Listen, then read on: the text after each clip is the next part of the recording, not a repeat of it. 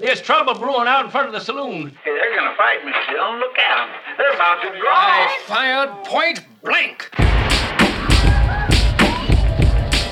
Watch this. Oh, God. Nani?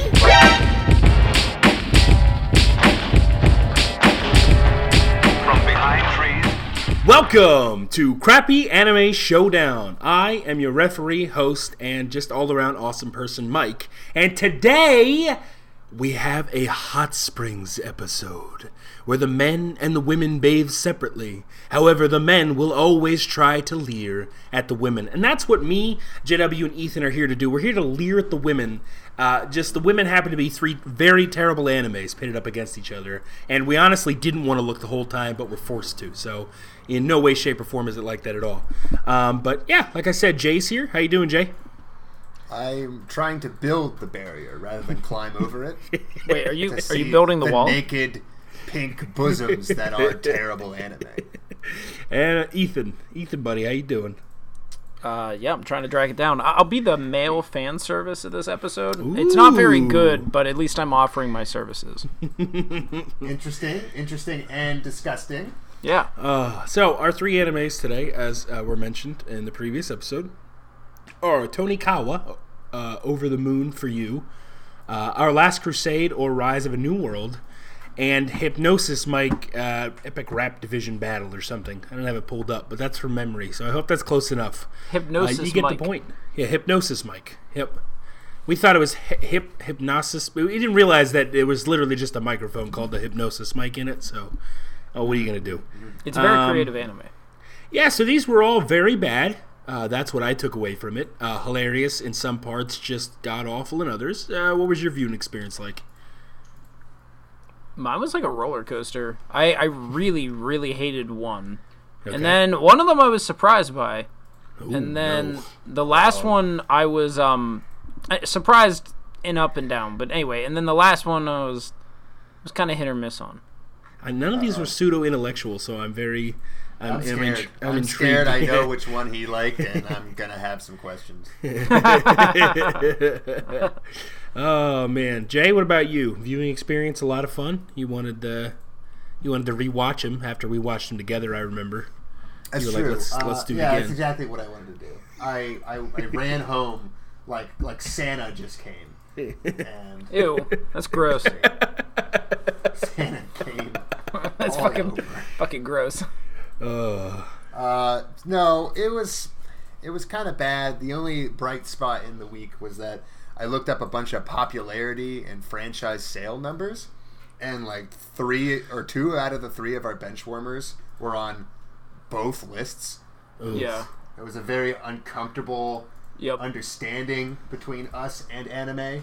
Yeah, Yep. we don't get it at all. We have to have a very stern conversation with anime's mother about what anime has been getting up to, and anime fans have been getting up to. Yeah. I did enjoy that. Like, I was taking a look at the the fall 2020 Reddit top 10. Yeah, and, by not that fan they're voted. Yeah, fan voted. Thank you. Yeah, but and like Tonikawa and Our Last Crusade are on there, and I think Our Last Crusade is pretty high. It's like number 5 or something. No. That's Tonikawa. I'm looking at it now. Tonikawa is number 5. Our Last Crusade is number 7. However, from our actual list, Jujutsu Kaisen comes in at number 4, just under the top 3. Sense. That one it should be like. The fact that Last Crusade is anywhere near Jujutsu Kaisen really just tells you what kind of shit we're dealing with here. Moriarty was 8, I think. Ethan Moriarty doesn't deserve to be on that list either. The fact that Talentless Nana made it made me go, wow, okay, so some But people... it was like the lowest. Yeah, that but one's at least crazy it made to me. top 10, you know? Like just made it on Moriarty- the board. Insane to me. Moriarty did better than Nana, and I'm like, Yeah, oh, that's a come little on. sad. That's a little sad. That's seriously fucked up. At the end of this, Ethan, JW and I watched Akudama Drive a little bit, and we'll tell you our experience from that at the end of this. The number 1 fan-rated. Boy, howdy, was that a roller coaster? And I'm glad we didn't select it. Why it's number 1 fan. Yeah, the art style mostly. Oh, God. And everybody gets a nickname, and that's it. That's literally the premise. It's high octane nicknames. It's just high octane nicknames. That's all it is. Yeah. Good lord. Yeah. All right. Well, I said it before the podcast starts that I'll do the whatever for all three of these, but I lied. We're all going to talk about our own. However, we don't have to go in depth. Just kind of give me. I guess I'll start, and so I'll tell you what I'm kind of looking for. So my Benchwarmer anime was Our Last Crusade or The Rise of the New World, and boy howdy was it not enjoyable. What? Here's the basic premise for the first 3 episodes, and then I'll tell you how it wrapped up in the last episode. Which, by the way, Ethan, did you know that episode 13 came out for Our Last Crusade as well? Son of a bitch! Come on. I think so. Well, we'll talk about it when we get there. It's okay. Don't worry about it. Yeah, you don't. Honestly, you don't miss much. It wraps up, but that's about it in a terrible way. So, Our Last Crusade or The Rise of the New World. You meet our main character, who I don't care what his name is, but I guess I can look it up. It's right here. John. You mean Iska. MC that smoke like 3 packs a day. Yeah. So it starts off with him. So you're learning about this world, and you learn that the people imprison these things that you later come to find out are called, oh god, not witches. That's just Astral mages. Astral mages. Yeah, she's the ice calamity witch. Anyway, so you find out that the Empire, of course, there's an empire, has been fighting a war with astral mages for 100 years, I think. 100,000. Because it's got to be a big number. You got to know that this war's been going on forever. It's the oh god, see, my references are off today. Who are the hat tricks and the McNopolies, whatever those guys are. What? The Hatfields and McCoys. You guys understand What? What are we talking about? The Hatfields and McCoys, the two. Yeah, two you keep families. saying it like it's gonna make sense. The two was it not Hatfields? I don't know. The two families that constantly fought each other. You don't know what I'm talking about? The Capulets and the Montagues. No, there you well, go. yeah, Connecting it to Romeo and Juliet. Oh, okay. Yeah, but I didn't want to go there. I wanted to be. Is that better? Yeah, well, I get it, but yeah, the Hatfield McCoy feud. Are you guys serious? You've never heard of this? From I what? have never heard of this. It's Life, Ethan. It's called Life. Wait, Real like just life. history. Yes. I watch anime. I watch Real anime. life, Ethan. I hate Oh my- history. oh You my heard it here God. first. How That's dare just surprising to me. It lasted from 1863 to 1891, and these two families would just like murder each other. It was just like a thing that happened in real life. It's Okay. kind of where like the Capulet. It's honestly it's a real life Capulet Montague situation. Right. Anyway, all right, so we'll just go with the Romeo and Juliet. I can't believe you dared to teach some of our listeners about history. Have you ever thought for a moment that they don't want to know about that I shit? was a little fucking just disgusted. super surprised you've never heard of it. It's okay. Disgusting. So the Empire is the Capulet, right? Romeo Capulet, I don't or is know. it Juliet I Capulet? don't know. Don't All right, know, well, don't care. the Empire's the Capulets, and the Astral Mages are the Montagues. They've been fighting for 100 years for who knows why. Somebody lit somebody's barn on fire, and they've just escalated ever since. That's what I imagine. You learn about our guy has freed an Astral Mage, then he was sent to prison for a year, but then they let him out because they want him to catch a big mage called the Ice Calamity Witch, and he goes, great, assemble my team. And they go, okay, here's your team.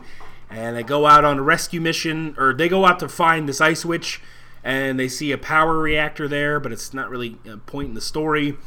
He takes on the Ice Calamity Witch. Nobody survives. He catches her, and that's when you first start to see that they're going to be star-crossed lovers almost immediately in the first episode. Then, at another point in time, they're in what's called a neutral city. I don't know how that works. However, No, I get There's that. got to be a neutral city. How else are they going to go on dates? Right, but yeah, I just don't understand how it works in real time. That there's just a city that's like, hey, you guys that are very powerful, you're not allowed to fight here. And what are they doing to stop it? I don't know. I love how both Romeo and Juliet are just so deeply concerned with peace in our time, and yet none of them came up with the genius idea of just moving to neutral city. Yeah, just leave. Go to neutral city. What are they going to do? Just pack up, since it's so easy to go there. They go there like 6 times in a week. They really do. It's where they spend It's so all of their much. free time. No, Everything important happens either inside of or just or right outside outside of Neutral City. Yep. Neutral City also doesn't seem to give a shit about defending itself or its No, borders from not these at two all. boring factions. Not It's at like, all. Why hasn't anyone invaded Neutral City yet? Because it has a mean, big wall. That's about Switzerland- it. It's got like a huge wall. Hey, I feel like Switzerland really wants a word with this conversation. Yeah, Throughout yeah. how many world wars, they're just like, nah, dude, just give us your gold. Their walls are mountains, And those actually work as walls. That's a good point. They're like the best kind of walls if you think about it. But anyway, so a couple of points to bring up about these first couple episodes. Like, could you just imagine if Romeo and Juliet could just go to a different town next door and just hang just out be and do fun. whatever they wanted all day? Yeah. Kind of would They'd be take like- all the air out of the tension of the story, wouldn't it? True. Weird. So and you bring that up, and it's hilarious because they take the tension out, and then they try to create artificial tension with everything else, and it's like, if you just removed Neutral City, the tension would be there, just on its own. You wouldn't have to make artificial tension with a bunch of other stuff I couldn't care about at all. But nope, Neutral City's got to exist, and we got to live there, basically. Yeah, JW's right. It's everything that is important to the story after episode 2, starting at episode 2, as far as I can tell, happens in Neutral City or just outside. Very far just outside, but just outside.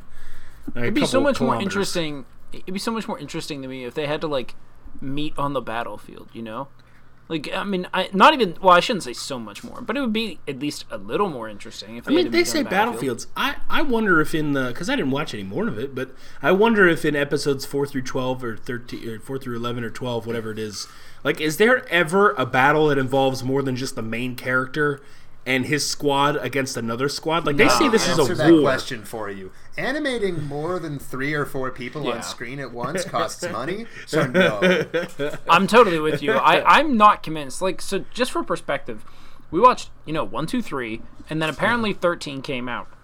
Mm-hmm. For me, we hit 12, and I kind of thought it wasn't just 12. I'm sorry, it is just 12. Never mind. This wasn't one that had 13. You're good. So fine, we still hit 12. I just want to make sure you watched 12. 12 could have been at any other point in my eyes. There are some new characters, but only really one that seems to no, there's 2. There's 2 new characters, but I don't really need to know a lot about them to understand what the hell's going on. Yeah, it could have just been episode 6 for all I care. We actually skipped episode 12 and met 2 new characters, and literally I don't care how they got there. I kind of understand it, and I'm ready to move on.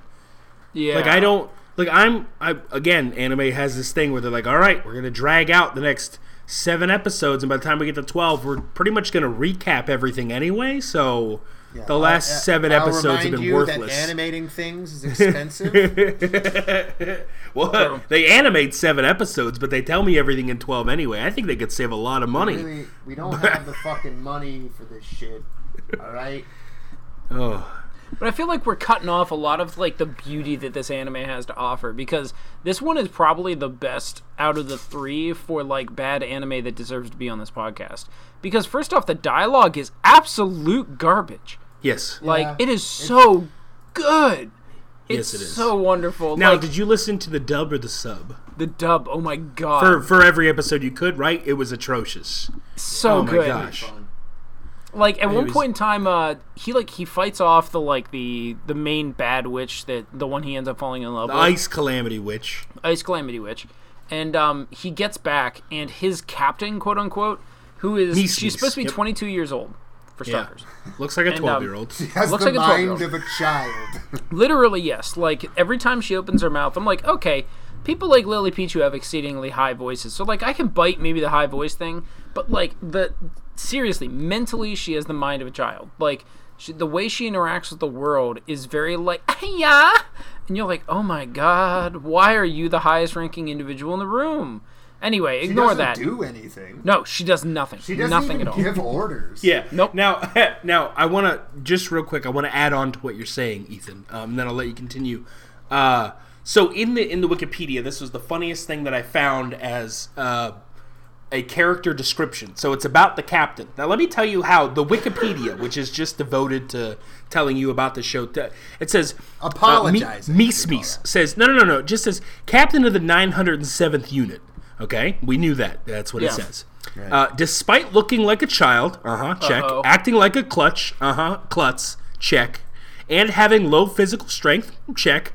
She still provides moral support to her comrades. That's it? That's what you're selling me on? The best you can do. Despite being the worst captain in history, she still gives a good rah-rah, go troops. And they Hooray! say there's no strong roles for women.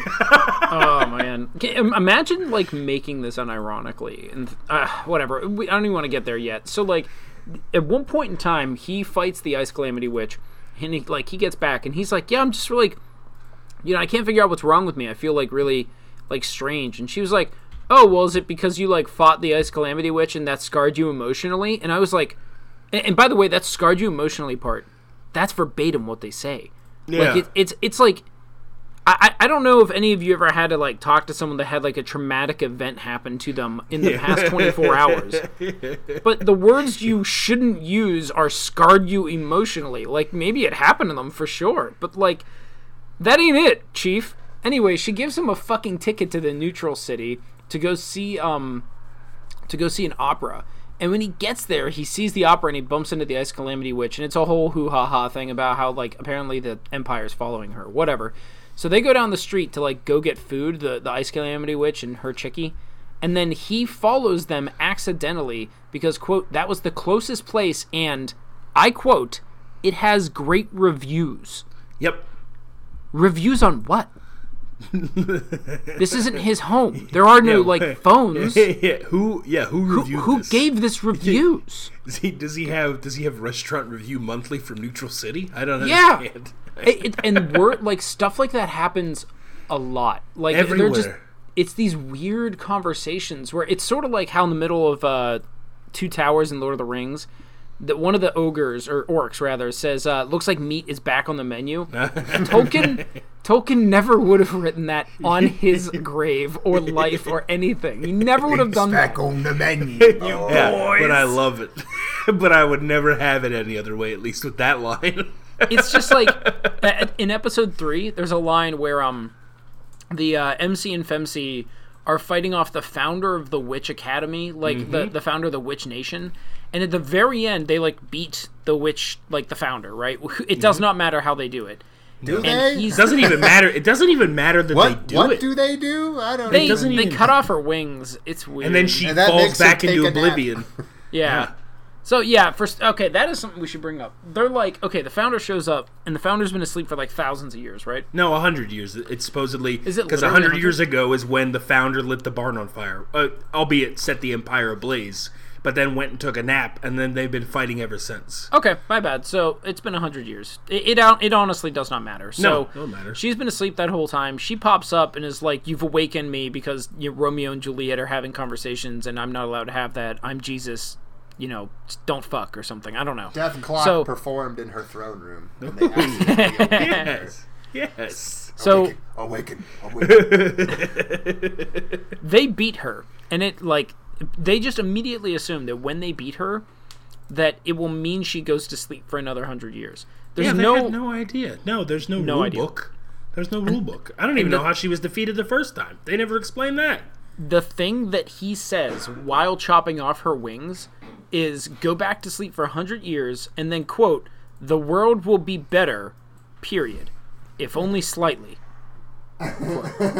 He's really shooting for the stars, man. Seriously, what a fucking battle cry. Like, all right, listen, I'm not going to promise we're going to get anything real done. This is like, you know what this is? This is like the Democrats wanting to be the Republicans. They're like, listen, we're not the Republicans. We're like mildly better. You're like, you're going to have food. It's just not going to be enough to live off, but at least you get a little food, Like, oh my gosh. The world will be slightly better. You come back in 100 years and I promise I'll have everyone have a free pen. It's so slightly better if everyone gets a free pen. Everybody happy with that? All right. Don't forget, vote blue no matter you're who. getting in 100 years.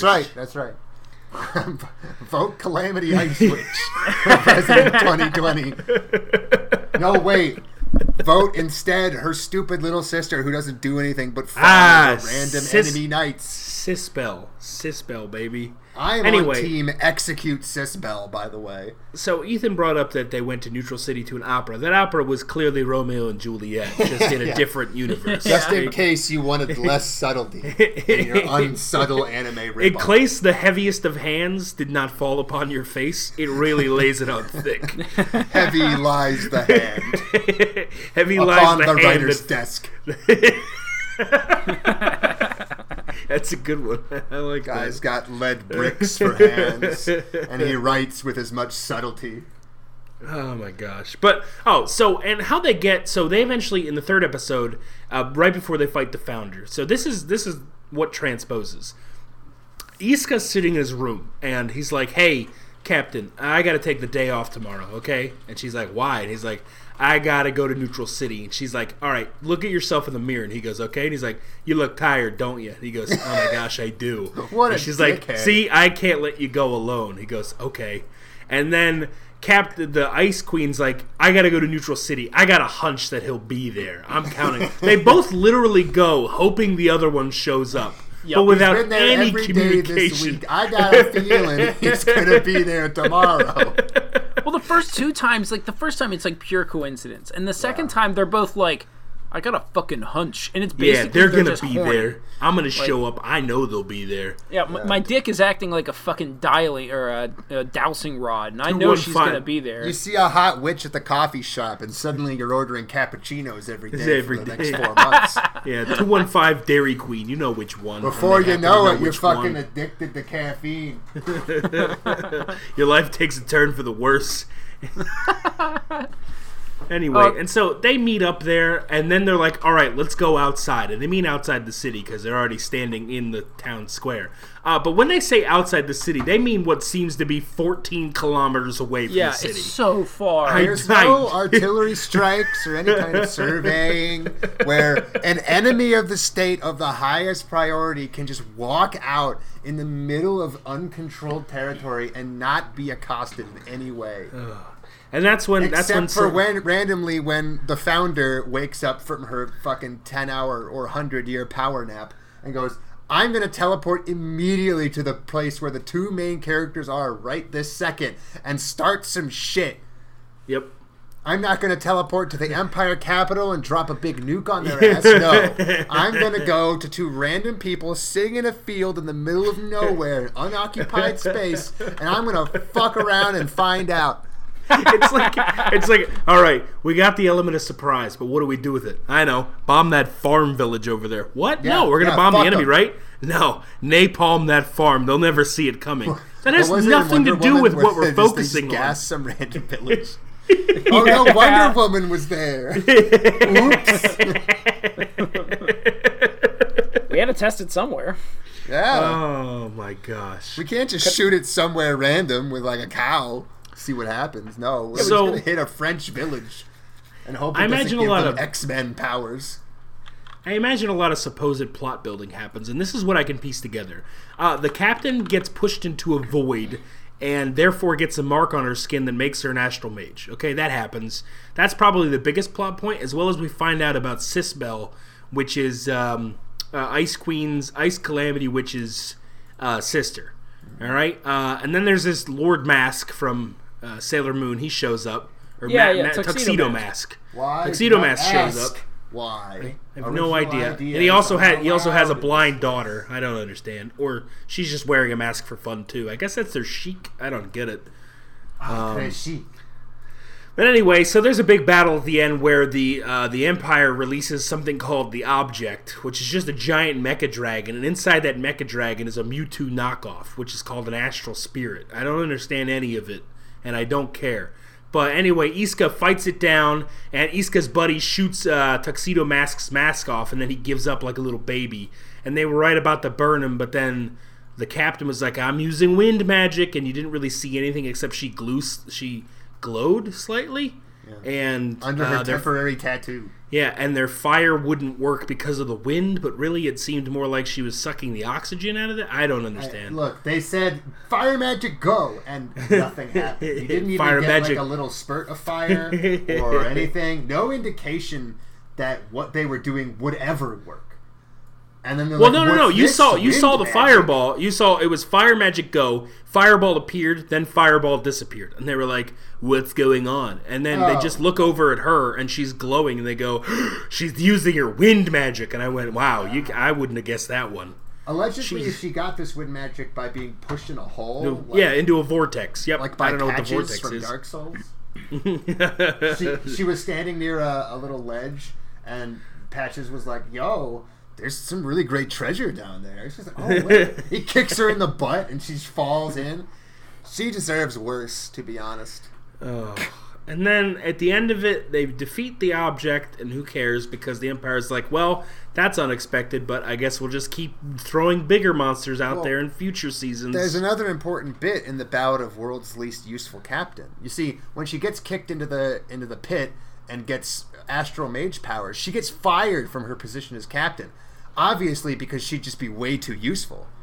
Yeah. Well, does she get fired? Yeah, because she's getting pursued. Like she's a fugitive. I thought. No, I don't think she's a fugitive yet. I thought that they were trying to cover up that she has the powers so that she doesn't become a fugitive, but they have a ticking time clock. Right, but the point is that she would be a fugitive if they knew. Yes, doesn't make any sense because now she'd be useful.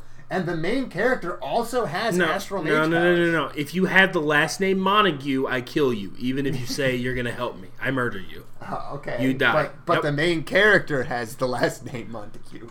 Huh? He's got astral mage powers. He uses an astral sword. He sword. clearly says it's the sword's power. Okay, yeah, but so as how long is that as any different? Well, see, if you have the power, then she's got a it's temporary bad. tattoo that gives her powers. It's What's like the fucking He-Man's difference? sword. Without He-Man's sword, He-Man is nothing. So they don't think he's a threat. But Yeah, see, you give I He-Man his understand. sword. You give He-Man his sword, and suddenly he's Buff-Man. You know, it's Jay, you need to calm down. I feel like it's just I can't understand why you're so upset about this. It's so clear. If I have a magic sword, I'm not magical. Yeah, you're not magical. The sword is. If I took the sword away from you, are you still magical? No. End of debate. Okay. What if you took the tattoo away? They can't. It's not a Yeah, tattoo. it's on her arm. It's like a. you It's sure? like she was. Yeah. Have you tried? Yeah, it's like well, I fairy don't tale. know. Once you join a guild, it's stuck there. Ooh, that's a good I'm not reference. sure. I That's an don't know. all-timer reference, Ethan. I appreciate that. Did you guys catch how apparently guns only Bad shoot this one show bullet was? Oh. in episode 12? Guns Olympia? The guns only shoot. Who's Guns Olympia? Guns only shoot one bullet. No, I'm sticking with Guns Olympia.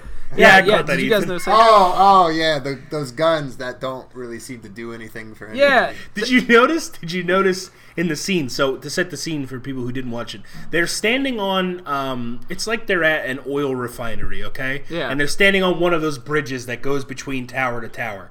And people launch fire magic at them. They go, "Oh no, there's fire all around us!" And they run about 6 feet to the right and go, "We're safe now." That was almost got caught up in that fire, huh? They're 6 feet away from the fire. And they're like, we're safe. And then, in the next scene, they're what seems to be 10 miles away from where they started. And I don't know how they got there. Yeah, I blinked for a moment. It was so confused. And then Tuxedo Mask starts kicking oil barrels down because they just happen to be there, and they're all open, and they're all drowning, and he's going to light everything on fire.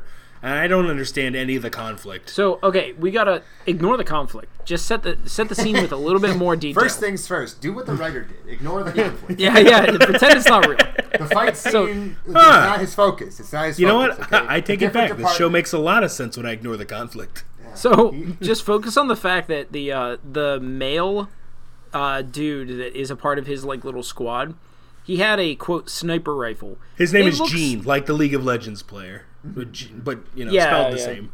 Gene, Yeah. like the mustard. Gene. His name is Jeans. He's a pair of pants. So anyway, I like Gene, it better that way. he has this gun, and they claim it's a sniper rifle, but it's about the length of like a submachine gun or a very, very, very small AR, I guess. Well, we're saying the word sniper rifle. We already know we're in for a bad thing because there's no such thing as a sniper rifle. That's not true. In case the weeaboos listening to us all. Sniper rifle. Call of Duty taught me that sniper rifle. You're is a right. weapon. You're right. When I join the army, I'm gonna be a sniper. You say that, but I literally know a person that said he wanted to join the army and be support. Yes. Ooh, support. Good. I don't want to do any of the fighting. Hey guys, I call support, boys. I want to run around with Vulture and pick up all the enemy's ammo. Playing video games growing up, not a lot of people called support, so I thought I'd do my part and call support for America. Ooh-ah, Marines. You say that shit, but I could hear a fucking recruiter say those exact words. Like, you gotta be support. You gotta fill that role to You gotta America. be a support player for America. I'm gonna drive the supply trucks, and then everyone's gonna get plus grenades from the box that I put down. That's what I do. He just in the starts middle yelling, of a plus 2 firefight. grenades, plus 2 grenades, plus 2 grenades. I'm the most helpful man ever. It's great. Oh my gosh. Boy, I hate that. Anyway, he has this, quote, sniper rifle, and it gets knocked out of his hands. And then he's like, okay, cool, well, I'll just pull out this fucking pistol whenever Tuxedo Mask pulls out a knife. So, like, knife comes out, pistol comes out, and Tuxedo Mask is like, oh my god, a gun! Another one! And then he just gets shot. Like, he just straight up gets shot. But Tuxedo Mask is like, oh my god, I'm falling over because I'm gonna die. And then he reveals that he happens to have this, like, evidence or something like that on his chest that is made of metal. So the bullet got stopped. And I'm like, why is the army man that is trained from, like, a very long time ago over and over to keep shooting, not shooting? Because it's one hit. He's going for the one hit, one kill award, and to do that, he can only fire once, and if he misses, he's got to restart. Oh, he's just got to respawn. Yeah. That's right. Yeah. Oh. So he's got to wait to be killed then. He was afraid that he had martyrdom, and that when he killed Tuxedo Mask, a grenade was going to spawn in his body. Oh. And he had already used up his sprint meter, so he wasn't going to be able to make it. He didn't take marathon. That's on him. Everyone knows Gotta you take marathon. Gotta take marathon.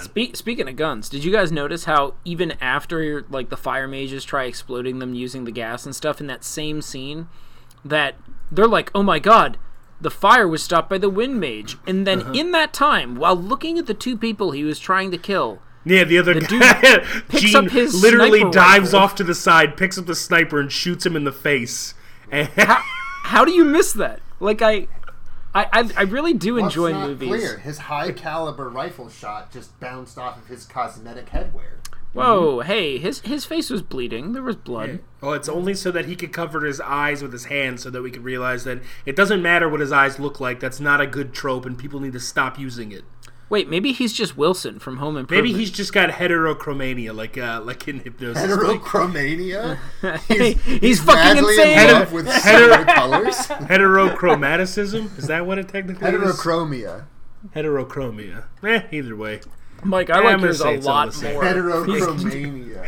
I want to madly be in You love know what? That's with the three- only way to describe DJ Apocalypse. K-pop sings us into the grave. All right. Well, No, before we jump into that one, because I do want to get there. I think we've talked about this as much as we can. Why? It's a sad little anime that it's just Romeo and Juliet, but more boring. I would rather watch the Leonardo DiCaprio Romeo and Juliet 100 times in a row than I would watch this again. I'm sorry, Hey, it's wait, a sad little before anime we- that right now is getting more views than True Oh Detective. my gosh, I don't understand. I that. want you to know that, and I want the world to know that you all deserve the apocalypse. But also, I'd be remiss if I didn't mention Nene, the girl that carries around a rocket pack and uses a ring to call down rockets like she's using the hammer of God from Gears of War. Also, it takes her wanna at least point that 45 out. seconds to put in coordinates, despite the fact that her ring only is one button. Fire. Well, maybe, And also, maybe it's Sit there like, I gotta get the coordinates right. Also, what Stands seems like at ring. what seems like a one-use rocket pack actually has two different types of rockets underneath each other that fire one set, and then the other set is completely different, but didn't get set off by the ignition from the first rocket launching off of its back. I love her. She's my waifu. Okay. She's got blonde hair, thigh highs, and she's a techie like Then me. I take I everything work back. in IT for $7 an hour, and that's why I'm a techie. And I identify with this woman who has robots as take friends. everything back. Just I like apologize. me, I have no friends. There is nothing I want to do more than take back every word I've just said, and if you'll accept my apology, I will never say those words again. I will allow you I'll to accept live, it. peasant.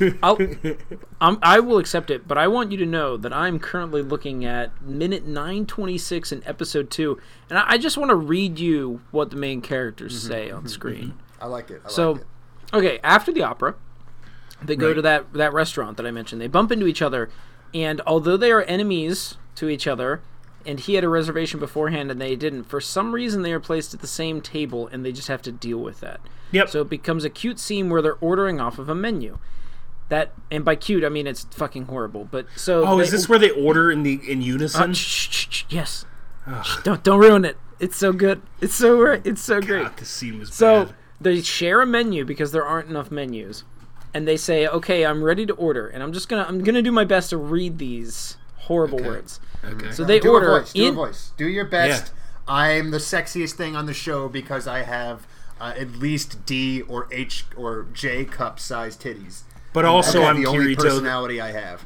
But also, I'm Kirito the Black Swordsman. Like, do a combination. Do Right, a there you combo go. voice. You're a One's double Kirito D the titty Black Kirito. Swordsman. The other one is a big titty woman Right. whose brains long since migrated.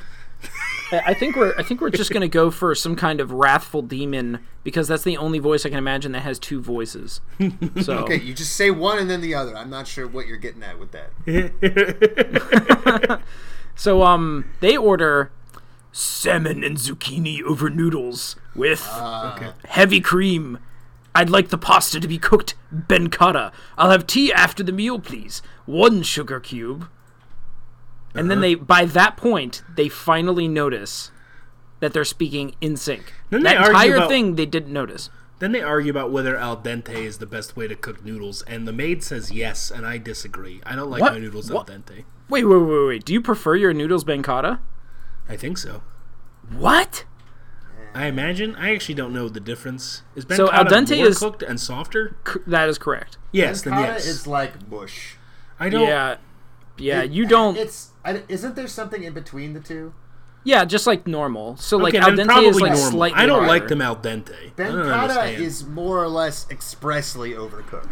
Okay, Correct. Well then, Yeah. no. I like just normal cooked noodles. I don't like al dente. So whenever the package says cook 7 minutes for al dente, or if you want them a little more tender, 1 minute more, I'm the 1 minute more guy. Yeah, That's me. 1 minute more is fine.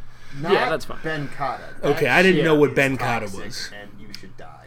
My bad. Yeah. I don't want I- that anymore. Please I don't will make say- me eat that. The one thing I agreed with this anime on was like the maid to the Ice Calamity, which expressly is like, yeah, just to be clear, the objectively correct way to cook noodles is not benkata. And they were like, no, it's always benkata. And she's like, well, you both are fucking morons because it is not that. You And, guys like, are just eating baby food. seriously Oh. though, I don't know if you've ever overcooked pasta, but it's the fucking worst. So anyway, we can All right. leave it there if you want. Yeah, that sounds honestly, good. this anime was the first 3 episodes. I was legitimately laughing at points because it's so bad. Yeah, it was episode really 12 though sad was and horrible. bad. Okay, well, first of all, I want to say that I'm glad that's the one you sort of enjoyed. Because Yeah, it was I like- it was funny deeply to laugh worried at. if you liked any bit of the other two. I thought he was. Which one did you think he was going to like, Jay? On 3. Well, I don't know. Oh, No, on no. 3? Which one did you think he was going to On like? 3. All right, All on right. 3. 1, 2, 3. Tony Kawa. Kawa. Yeah. I expected you to come out swinging, like this is really just a good representation of the genre. Yeah, I really just enjoyed how like honest and intricate and good it was, and it was doing exactly what it set out to do, which is nothing and insulting and completely degrading. No, it's all right. He's better now. He's better now. I've evolved. We gave him the super pill. What was the thing in Pokemon you gave Pokemon? A rare candy? Rare candy. We gave him some rare candy. I feel like that's just another name for some you kind just of thought fucking it was going to be drug. Tony Kawa. He's going to get sucked into a nice, easygoing romance, and he'd be like, it's really not that bad. Nobody should be saying that, by the way. All right, we'll talk about Tony Kawa last. We're going to talk about my favorite disco rap battle of all time, Hypnosis Mike. Epic division rap battle. Ethan, why don't you tell us, we'll just talk about it. Just start talking and we'll talk to it. Yeah. So let me set the stage. So the basically, yeah, get it? Yeah. No. Oh, so there is a majority party, I assume only in Japan at first, but then all over the world, that outlaws guns, like all what they're violent called? weapons. The World Party. But The not Party really. of Words. Party of that Words. was it. But not Wait, really, Party because of we see Words? them repeatedly.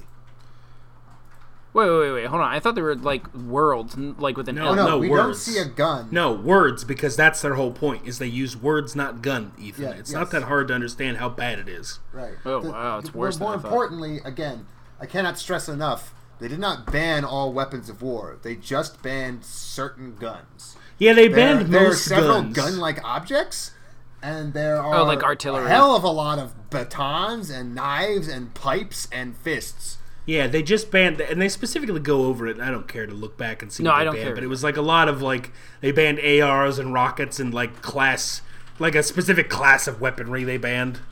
Yeah, and that's fine. So they banned some shit. And the idea is like, so that the world is less violent, at first at least. Now you settle all of your fights by rapping at the people that you want to fight with and like using a special kind of microphone called a hypnosis mic.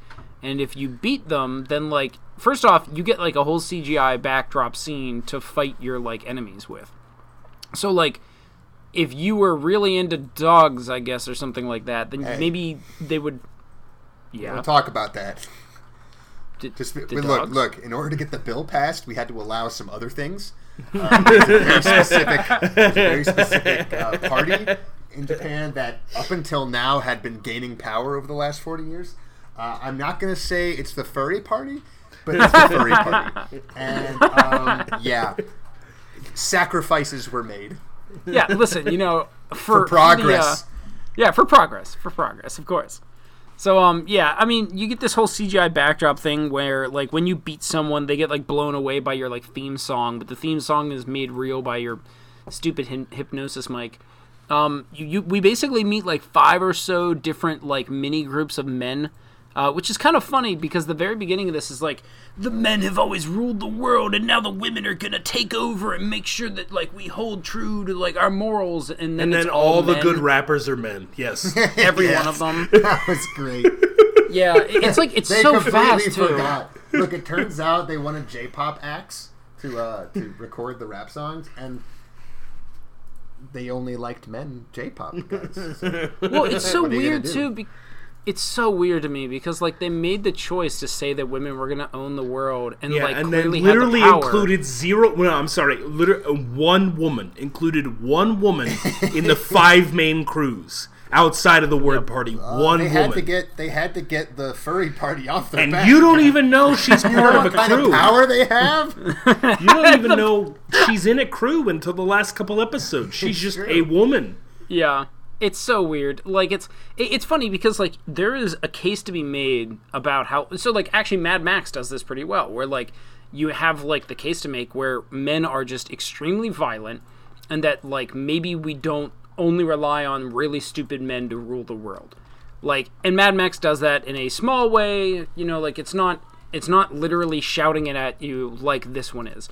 But then the joke is that like, they're supposed to be... Okay, the main plot line is they want to pit the bad guys, the men, against each other because they are, like, the most dangerous. And then once they limit down to the true most dangerous, they're going to, like, take over their minds and make them weapons of the state. And, like, okay, weird, but okay, at least I kind of understand it. But then the anime frames these men as if they are some kind of freedom liberators.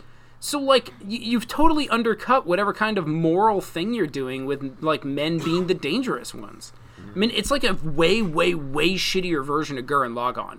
Because, like, in Gurren Lagann, there is a case to be made about protecting your world by making sure that you don't advance too much. Because at the end, you will all fucking die if you get too large. Like, it's just... That's something that, like, okay, it's convoluted, but I get it. But then they win. And that's the point. That, like, the freedom actually managed to win by actually outstripping your oppressor. They do the exact opposite in this show, where, like, they can't outstrip their oppressor. Or, excuse me, they do outstrip them, but, like, that makes the oppressor look so stupid. I don't know. I'm kind of losing it. Like, this show doesn't understand the gender studies it's trying to set up at all. You know what? I'm going to go out on a limb. A really, really, really fat tree trunk thick limb and say... Japan doesn't give a flying turbo-sized fuck about the rights of women. What? Gonna have to disagree with you there, Captain. They had a woman in the group called Secret Aliens, and she was the healer, so... Yo, they say there's no strong roles Checkmate, for bro. Hey, Checkmate, healer, a fucking atheists. Revolutionary idea. Yeah, this anime was like this one was so just fucking boring. Finally, like, I understand my place in society. All right, so The glass ceiling is shattered. Wait a minute, maybe healer. they do. Maybe they do understand it because women can work just as much as men, so you can exploit them just as much. The actual plot of the Except show that only is... one kind of job. don't think for a second we're gonna let you do anything physical.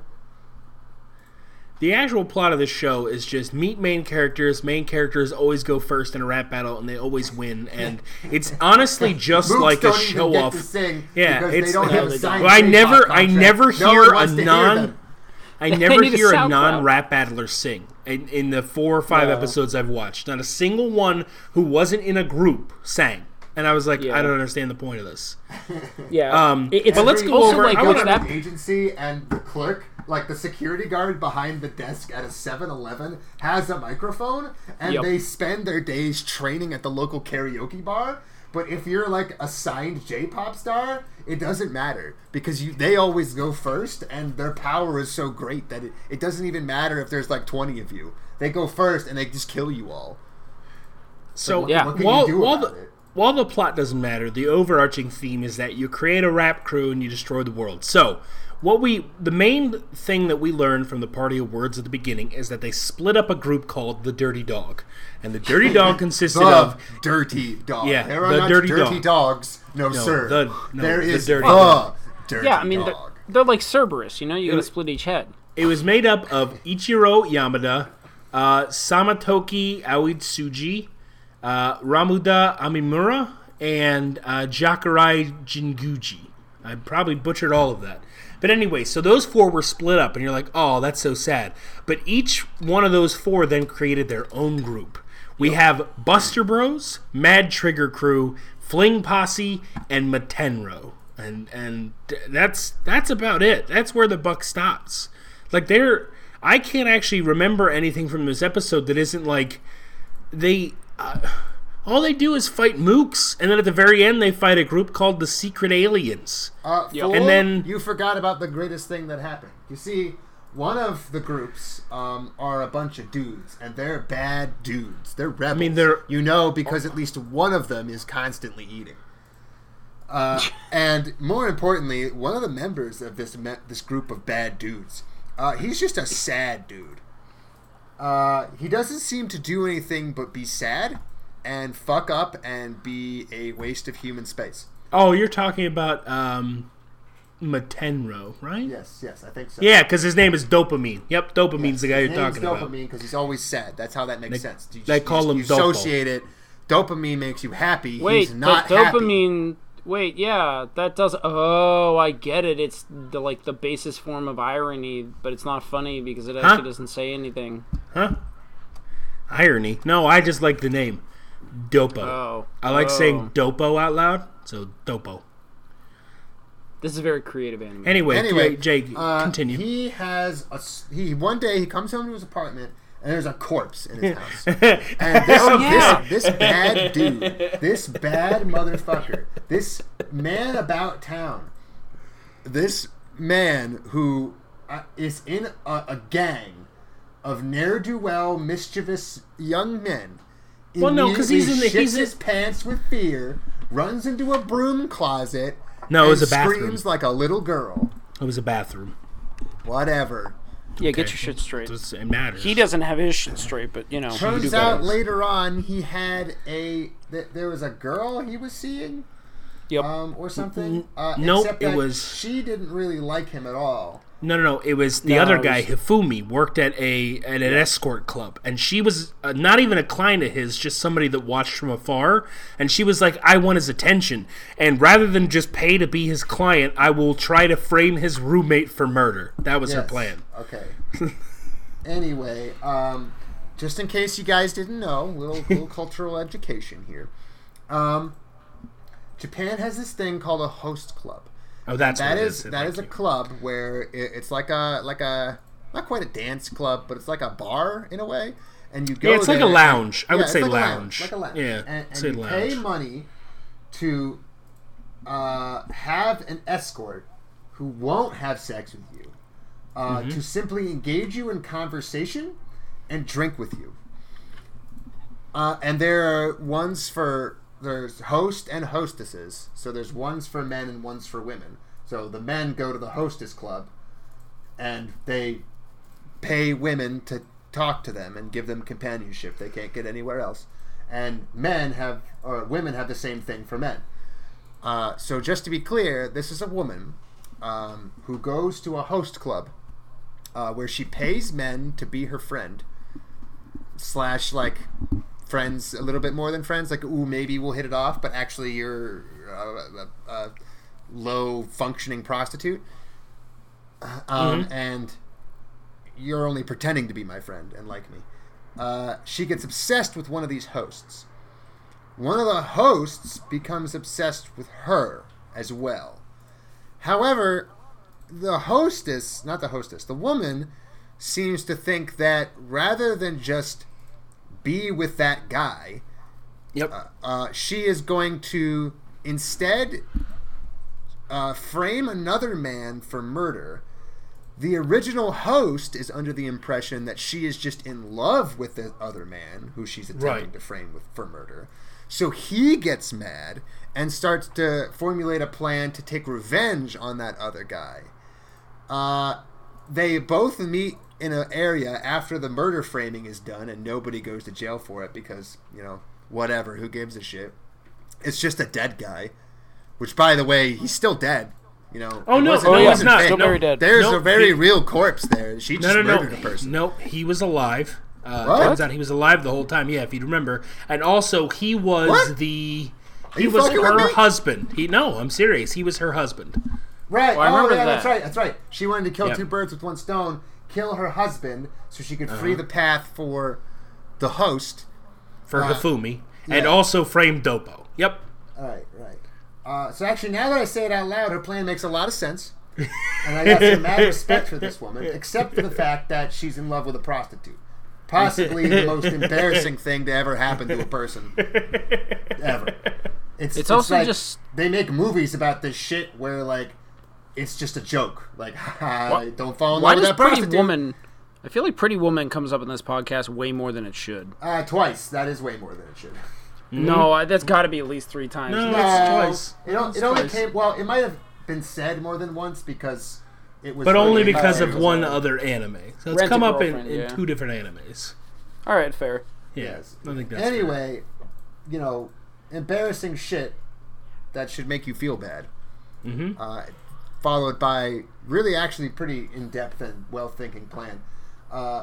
Pussy Lips McGee has no real idea what to do with this, so he freaks out and he doesn't do anything intelligent.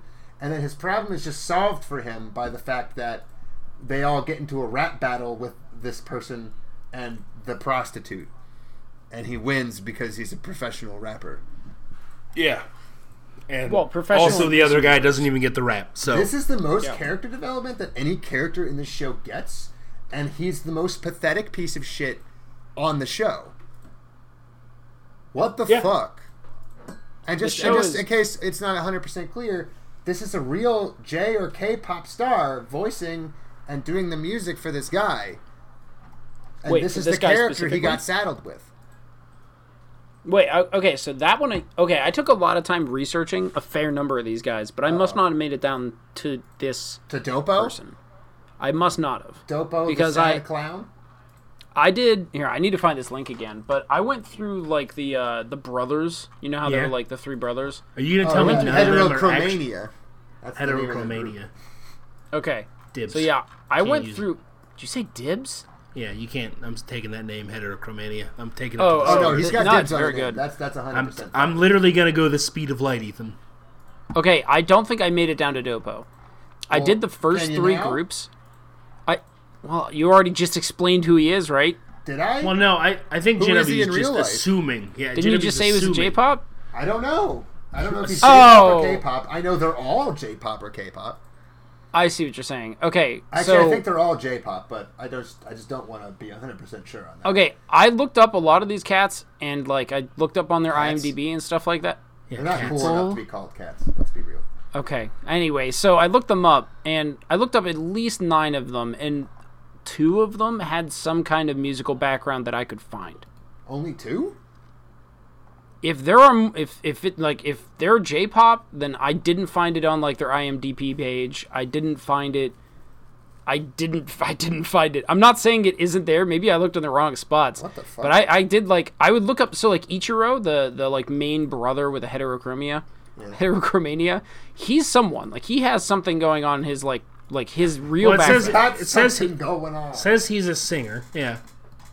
Yeah, he has, like, a singing background. So I definitely acknowledge him. And then the second brother, Jiro, I believe he also has some kind of minor singing background in one other anime he's done. Well, here's the thing. Maybe we just don't realize how good or bad at K-pop, J-pop they are, or how easy it is. Yeah, I don't know. I guess maybe this whole industry is just a big sham. So how do we... Okay, maybe I just missed something, like, verbatim. Or are all of these people supposed to be J-pop stars? Famous J-popper. No, I think it was an assumption that JW made, and one that I didn't care to refute because I could see it happening. Well, I just don't understand why some of them would be and others wouldn't be when they all. Well, I don't even know. He's He's not even saying that they're J-pop or K-pop stars. He's saying that they have a singing background. Well, yeah. Like, I don't think any of these were ever in a K-pop or J-pop group. Really? Yeah, and so I just think let me just read one. So, like, here's Subaru, right? Subaru, I'm looking at the Hypnosis the name Mic is very fandom, familiar to me. Oh, yeah, my I have bad. him I'm looking pegged at... exactly. I'm looking which at... two-color eyes does he? Okay, the guy that plays the Edgelord. Remember the Edgelord that has like the skull mic? So he's literally just the voice actor. I'm getting it confused with the criminal anime. he's the white-haired guy with the skull mic. Here, I'm gonna post the link. Oh yeah, I'm gonna post the picture. The courier. You just show me his face. Yeah, all right. Whoa, that's too much. That's too much. I don't know. Who You these pick people one. are. Okay. All right. So I see Ichiro. Subaru. Yeah. Okay. That's who Ichiro is, and he's the like eldest brother. Wait, Subaru or Saburo? No, Ichiru. Oh my god. Subaru. Oh, you're right. This is even worse. Subaru. Yeah, my bad. Okay, Saburo. The point that Ethan Gaijin is trying to bitch. make is the guys that play like the main cast, such as Ichiro and the guy below him, Samataki, are just voice actors. That's it. Okay. Whether or not they have a singing background almost becomes irrelevant. Or rapping background. And I think that just goes to show you that either it's really bad and we don't understand, or it's really easy and we don't understand. Well, so here's the important part. Raps for them? Because like I don't. No. Yeah, listen, I literally have the answer. So Okay, good. aside from voice acting, the dude who plays Ichiro, top left-hand corner, red guy, heterochromia. Aside from voice acting, he co-composed and wrote the lyrics for several songs in Hypnosis Mics, being credited as Collabinataro. I'm sorry. So, like, is that a phrase or a concept? It's like a name, I guess. It's like a soup? moniker or something. Yeah, so he did the lyrics to I Am Ichiro, at least, let's see here, 7 or 8 different songs from this show, from whatever the fuck we're watching at this point that I can't remember. Hypnosis Mic. Hack amalgamation. He also did the Resurrection. composition for another song. Some of them are co-written, some of them are co-arranged. Right. Well, So, this like- is popular music, so I don't expect anyone to write their own shit. No, that's fine. I'm just saying that of everyone that I researched, which was not all of these people, but I did at least 9 of these fuckers, he's the only one that I found that had like any kind of background in like but here's true the music. thing, fuck? Ethan. Here's the thing, Ethan. Is that why the Hypnosis music's so Mic bad? Let me read you this. Hypnosis Mic discography, okay? Yeah. Hypnosis Mic Division Rap Battle is a Japanese multimedia series produced by King Records under their label Evil Line Records, centering on fictional rap groups representing various parts of Japan. Since the franchise's debut, the series has released 11 studio albums and 4 singles. Okay, see, there you go. Okay. So, I think there are other people... we were thinking they were middlemen. There are no middlemen. They hired voice actors for the express purpose of making these songs. Unless the songs are not sung by the voice actors, which I assume they are. Yeah, in which case I'm so confused. This is very None of this is helping. I'm more confused than I was. But this I don't is confirming understand. what I suspected. They wanted to make music, but it was bad. So they made an anime to go with it, so people would have something to simp for, so that they would buy the music. And boy, howdy, did it work. Ethan, pull up the stats. God, I'm wait, just what kidding. stats at this point? So, Okay. no, we have the stats. That was kind of the joke. So, Oh, thank Mike God. and I- Jesus Christ. the other day, Mike and I were looking. I'm glad that worked out. Mike and I were looking at something I think we just saw randomly on the internet, but it was, or maybe I saw it. No, it was just you. You brought it up to my attention. It was a list of anime-related merch sales for like the quarter. I think it's for the season that this show came out in this season, winter season. And what it showed was a bunch of obvious things that were far better than this. But I believe this fucking DJ shit was like number 4 or 5. And it sold like 5 billion yen worth of fucking merch. It is disgusting. And and then you go over to like the other list that Mike had, and it's not even on the list of the watched anime this season. Oh yeah, no, yeah, on the list that Ethan pulled up. Yeah, it's not. It sold the most merch, but it's not one of top 10 Crunchyroll fan voted favorites. Right. So there you go. Oh, that's because it's also not on Crunchyroll, Genevieve. That would probably also be why. That would also be why for fans. It is a Funimation title. Although now they're the same, so I don't know. Don't ask me. I don't want to know. All I know All right, is anyway, that if this I've is done this more is, research. We've made fun of other shows for being a cash grab. This was never anything other than a cash grab. No, this is a literal cash grab. Artistic Vision was bought and added for the purpose of potentially upping record sales. Yeah, that's it. They're like, hey, do you guys want to watch shit? Do you guys want to watch these songs real time? Okay, here's an anime where it's just the songs. This is like if someone was making the show in America called Empire, but instead they filled it with people who actually had music albums. But then the show was terrible. Okay, I figured out why I'm so confused, and it's because there are 2 different voice actors for each character. Oh. So there's a voice actor to do the lines, and then there's stage actor to do the actual like singing. So all of the singing is done by people on that record label, I'll bet. Yeah, well, I haven't proven that, but I'm looking at people like I'm just grabbing them, and they're definitely like let's see here, the stage actor. No, I agree.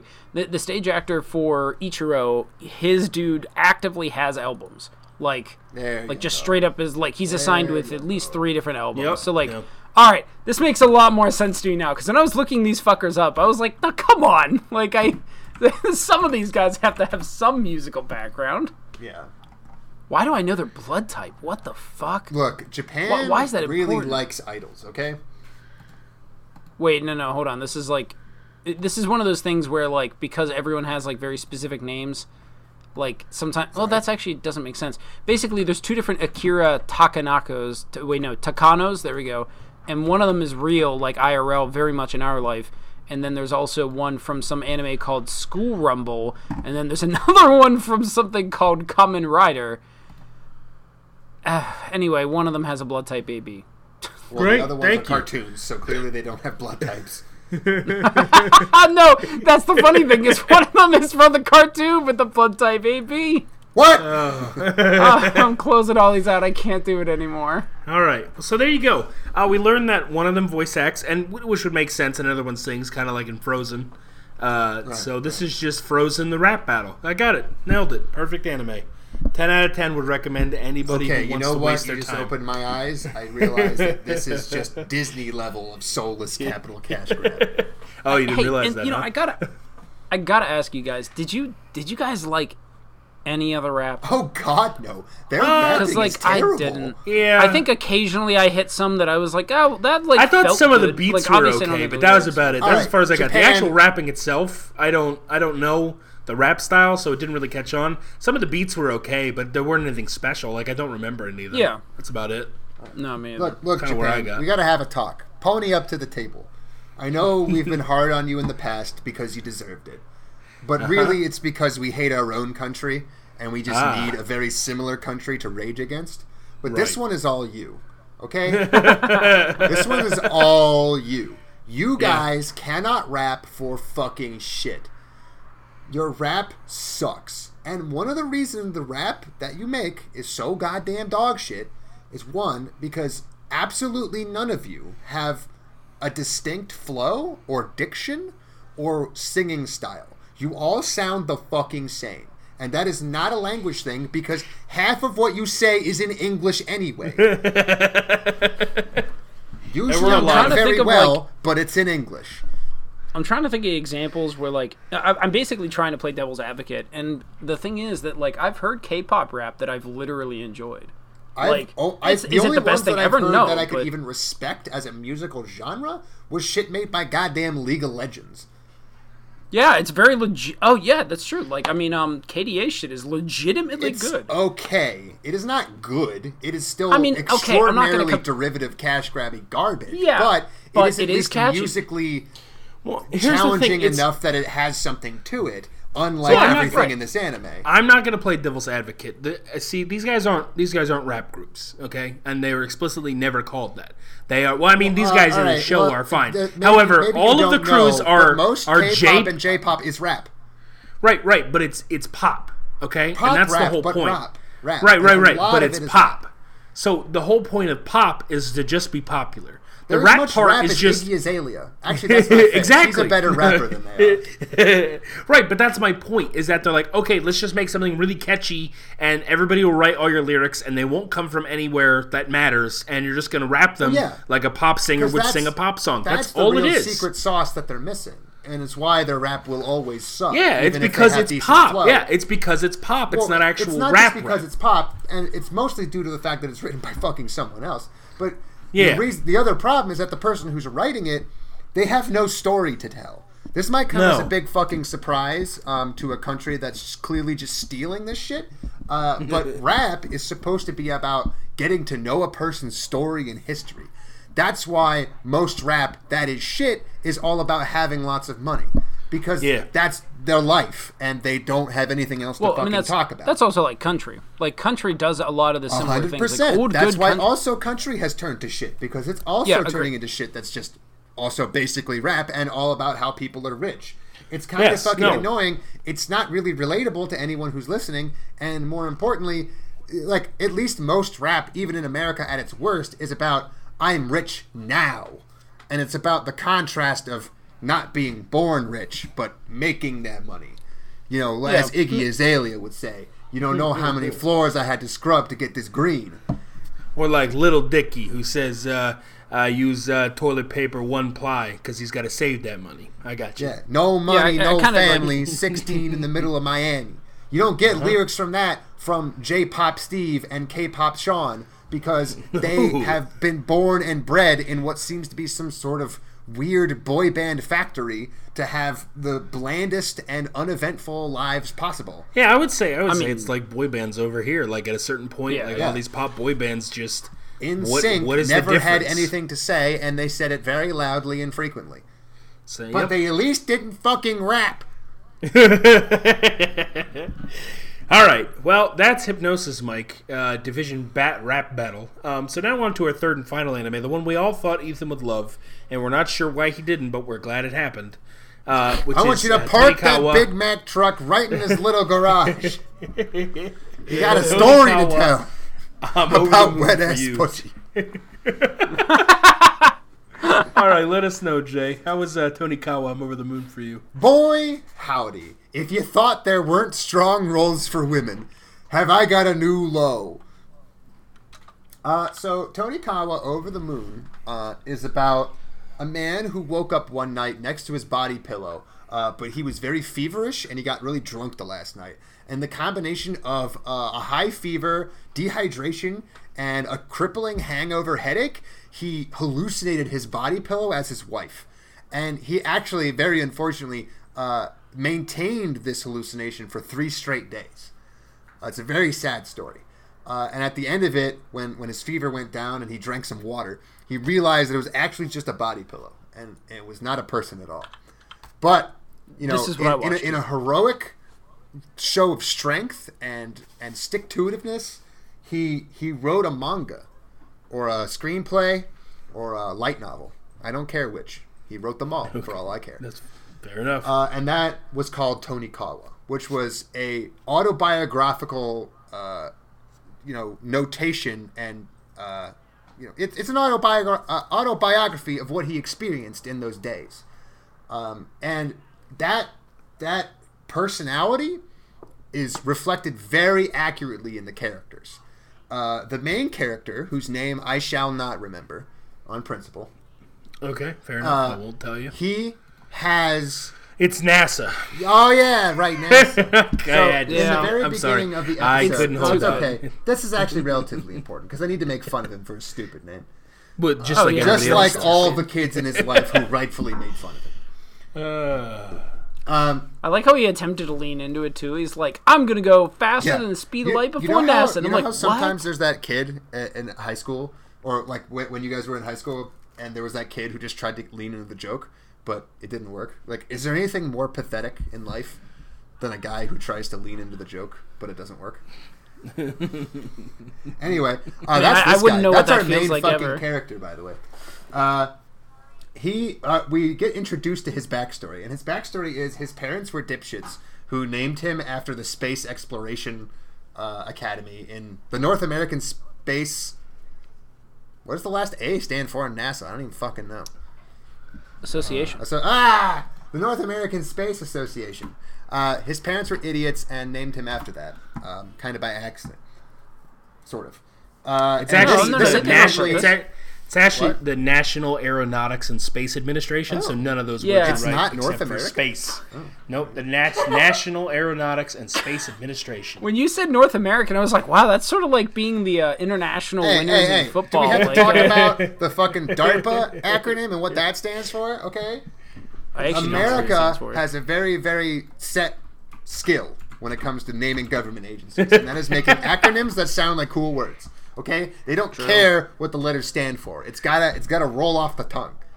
DARPA, Ethan, NASA. DARPA is the Defense Advanced Research Projects Agency. DARPA. That's I the hate that one. dumbest name for a thing I've ever heard in my life. It's It horrible. honestly sounds like a funnel for the CIA. The only one that's worse is that Richard Nixon had a committee he called CREEP, and it was the committee to re-elect the president. So not only was it just a worthless ass committee for re-election that everybody has, but he gave it a name and he wanted it to be CREEP, and he bent over backwards to make it CREEP. I don't get it. Committee for the Re-election of the President. Anyway, Creep. back to the anime at hand. Our Satire dipshit is main dead. character is named NASA, and this is the most eventful thing that happens to him in 16 fucking years. More or less. It's the entire basis of everything that he tries, of his hopes and dreams.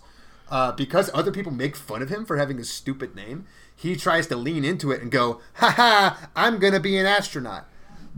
I guess. No, he didn't even say No, he be does. an astronaut. Yes, he does. Well, he does say he wants to be an astronaut. He wants to actually, or he wants to be cooler than NASA. Whatever the fuck that's supposed to mean. Yeah. I just assumed it meant that he wanted to be like for the Japanese space agency, and he wanted to show up NASA. I don't know. It doesn't really matter because he dumps that dream the second he sees a hot chick. Spoiler Well, alert. as everybody should. Spoiler alert. Anyway, What is- he has a stupid catchphrase that he says that made me cringe and lose a couple teeth, which is "I'm time. gonna be faster than light," because it's somewhat related to the idea of space travel, I guess. Anyway, he works really hard to get good grades so that he can be, I don't know, cool or something, and he wants to go to the best high school that he can think of, which That was- it is expressly stated takes the top 30% of applicants. But real quick before you jump on, that was my favorite. Well, not my favorite part, but part made me laugh because of how bad it was. Is he was like, people kept making fun of my name, NASA, spelled with a kanji for starry skies. By the way, he points that out every single time. Every time, very important. But the point Every is, time, he's like, so I'm gonna be something people can't make fun of, a nerd, and then he just gets real good at everything. Oh no! And he's like, I'm gonna be something people can't make fun of, and then just hits the books and becomes a nerd. And Wait I'm a like, minute. I don't. Wait, something went wrong. There's been a miscalculation. Houston, help! Help! They're giving me a swirly. Kyoto, What do I help! do? Kyoto, help! Kyoto, we have a problem. I know. Quote physics at them. Oh no, they're giving me a wedgie. Help! I don't understand this logic. Did was fine you before. tell them E equals MC squared? I did. I did. And what did they then do? flicked boogers at me until I cried.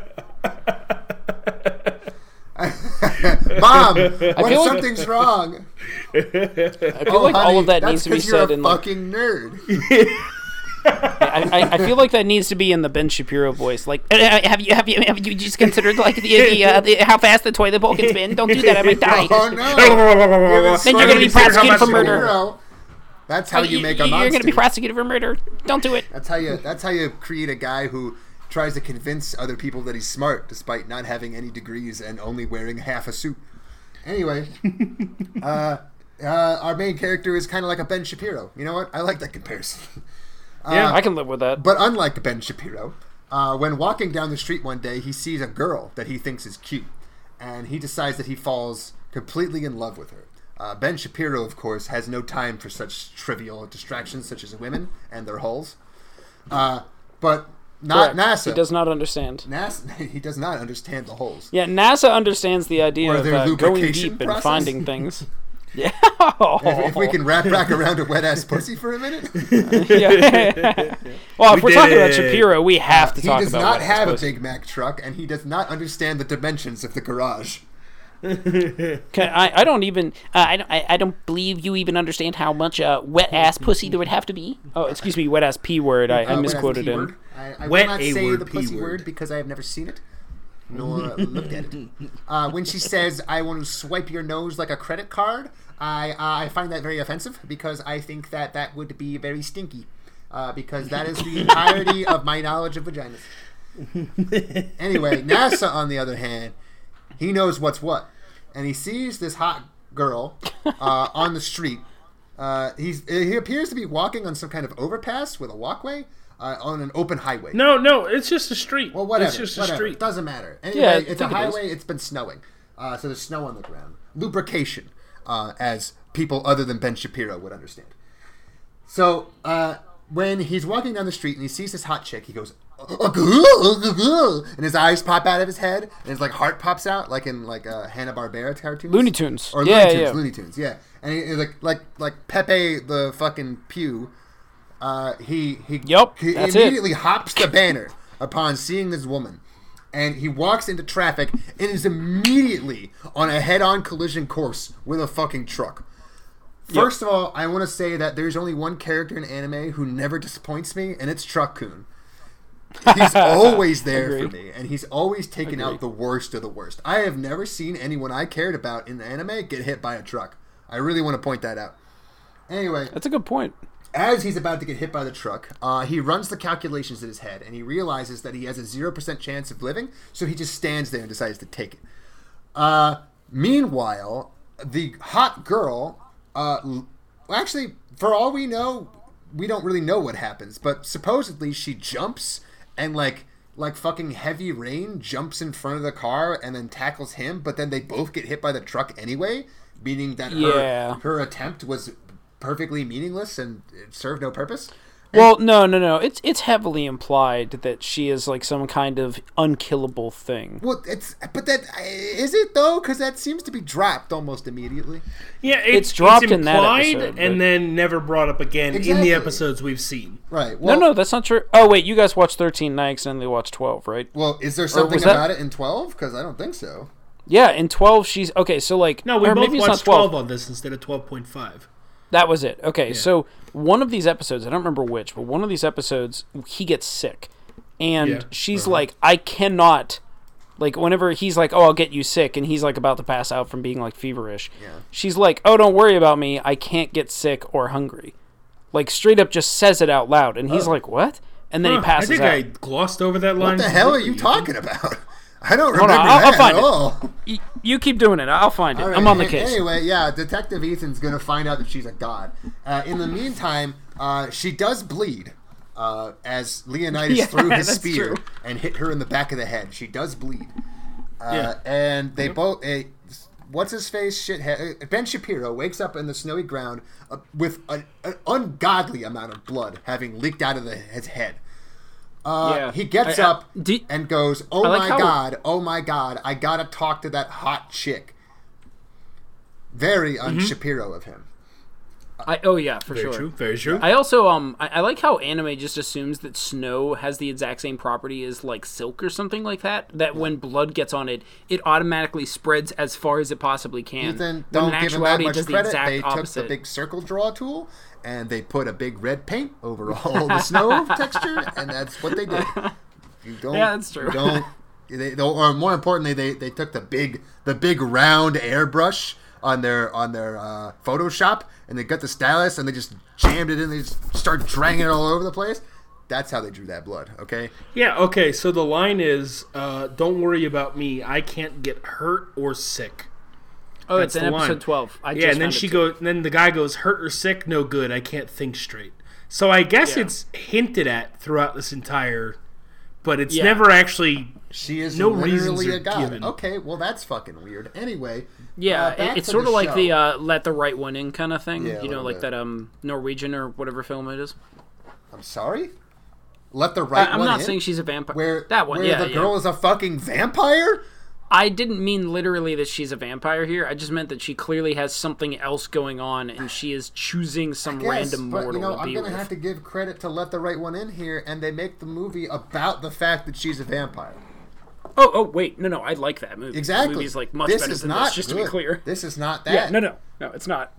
Anyway, so in the most un-Shapiro fashion, he chases after this girl after being hit by a truck. She's waiting at the nearby bus stop, now looking perfectly fine. I guess, more evidence that she's a Well, god. hey, wait. Credit to Shapiro. He would have chased after her with like a measuring tape to measure out her hips to see if it was possible to continue to like. That's true. I mean, you have to know. I mean, it's what his priorities are. Luckily, she wasn't taller than him, and that throws that arrangement. That very would have, fast. yeah. Or imagine if he walked up to her and found out she was like over 18. Oh, God, she's like a fucking grandma. Disgusting. Ugh, don't If ever. not They're also underage, what can I even be attracted to? Anyway. Aren't they both really young? Oh in the yeah, scene, they're by the both way? underage. Don't you fucking worry. Yeah, okay. Don't you worry. It's okay to like them. They're really young. That means they're hot, Ethan. Even though we draw everyone like that anyway, we can make them whatever age we want. We still seem to make them underage anyway. Anyway, he runs up to her in the bus stop and he says, "I love you. You want to go out sometime?" And she says, only if you're not crippled for life." And he goes, No, you don't understand. I love you. I want to go out with you. And she says, "Nah, I'm only going to go out with guys who are, like, committed." And he goes, "I will fucking marry you." And she goes, "Wow, that's commitment. I like it when guys are forward." Okay, Isn't she the one I'll who get proposes married. it first? Yeah, she does come I up think with she it. proposed it. It's true, Okay, it's okay, true. okay. I'm making her a valley girl, alright? Can you go with my bit? Yeah, fuck. Ethan, this is improv, so you say Yeah, improv. Yes, Yes, and Ethan. What the hell, Ethan? Oh man, Like I'm the gonna have to go worst back to at this. school. Yes, You're- and. You're the Shapiro of this improv group. We will Well, replace actually, you. nobody would actually say that in this situation. They would clearly just turn away and walk away. Oh because God, it's are clearly we Ben ridiculous Shapiro's in redundancy. anime? Oh no! No, Oh, If they don't no. let me, if I'm not allowed to measure a woman's hips, then I have no interest at all. Oh no! I just have to leave right I don't now. know if her hips are wide enough to birth my child. There might be complications. Anyway, he agrees to marry this girl who he just met and got the hots for, and then got hit by a truck. And she says, well, she doesn't even really respond to him. He just says, "Yes, I'll marry you," and then he passes out. I think it's an undisclosed amount of time, but based on what is referred to after the fact, I'm pretty sure it's almost 2 years. Or no, Yeah, it's a while. At the very least, the better part of a season, he spends in a coma. Yeah, enough brain it's fluid has leaked out of his head at this point that he can run for Congress. Yeah, that's true. You could follow Parnell's footprints. He could follow Parnell's ear drippings There you go. to Congress. No, he was next to him in the hospital. Who do you think got all the brain juice? Now he has too Oh much. no! Wait, who ruined who? Because Parnell and apparently Shapiro Jr. have the exact same model idea of a wife. They have the same brain juice. Yeah, that must be the reason why they were just swapping back and So forth. This is while I like was Young looking at it, Frankenstein, while I was but way looking at worse. Sean Parnell, there was a nurse collecting it in a bedpan and then pouring it into Shapiro Jr. Oh God! See, he lost all his brain juice from the car, and the car didn't appreciate the brain juice that it had acquired. So, anyway, so after he gets his brain juice transplant, he in his words says, "I'm going to go look for her." He proceeds to not do that at all. He gets a part-time it's sort of just- job and he buys a 1-room apartment, and he in his own expression only exists to go to work, collect money, go home, not really spend any of it, and like sleep. AKA the average Japanese businessman. Holy shit, I just realized this is sort of like the plot of Wonder Woman in between the first movie and second movie. Wow, it is like that. Only it kind of is. When Chris Pine got the brain juice, it was from a wishing box. Spoilers for Wonder Woman 84. Don't watch it. Yeah, good spoiler. If you couldn't tell from the fucking previews that Chris Pine is back, congratulations. You didn't want to know, and now you know. Don't worry, the way he comes back is just as dumb as you think it is. Only maybe even dumber. Yeah, it's pretty dumb. Anyway, he doesn't look for her, and he meeks out an meager existence as a Japanese businessman, who's only just turned 18. And I swear to God, I laughed as hard as I fucking could. The second he turns 18, his wife shows up at the door. It's the most perfect, like, weird, creepy Japan joke I've ever thought of. And they wrote it. That was pretty good. It was pretty good. So he looks down at his phone and goes, wow, I'm 18. oh, my bride is here. He looks at his bank account, looks at his bank account. He's like, I got $52,000 in assets, and I'm 18. Excuse me, sir. Excuse me, your bride is here. Hand delivered, my man. Hand delivered. Oh. So I do enjoy how this is just another one of the many other anime coming out. They're just trying to convince Japan to have sex and make babies. Oh, yeah. And I don't know if it's working or not working, because as far as I can tell... I have no idea. It's kind of... So here's where we're going to really get into the meat of this. And going back to what I said at the beginning. If you thought there weren't strong roles for women, here you fucking go. This woman has no personality. She is basically his mind slave, as far as I can tell. And she is a supreme god, apparently. So. Well, sure. They have no chemistry, really, as far as I can tell. They have nothing in common, as far as I can tell. He's just a normal Japanese horn dog who's never, like, been within 40 yards of the scent of a woman ever in his life. And that means that when he has a wife who he's married and who just keeps telling him, well, I'm your wife, he then goes like, so you mean like I can hold your hand? And she goes, yeah, you can hold my fucking hand. I'm your wife. He goes, ha, ha, ha, ha. And then he holds her hand. And then she's like, oh, you're gripping too hard, fam. And he goes, I'm sorry, it's the lubrication. I didn't put any on. I accidentally almost started a fire between our skin from the friction. Yeah, you know what I mean.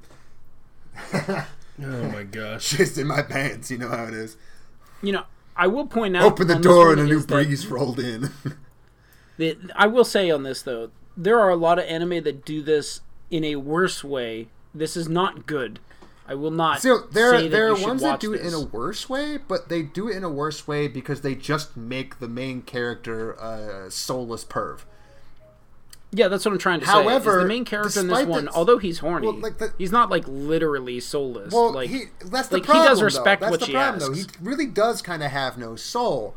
The difference is that he's grabbing for her hand rather than her tits.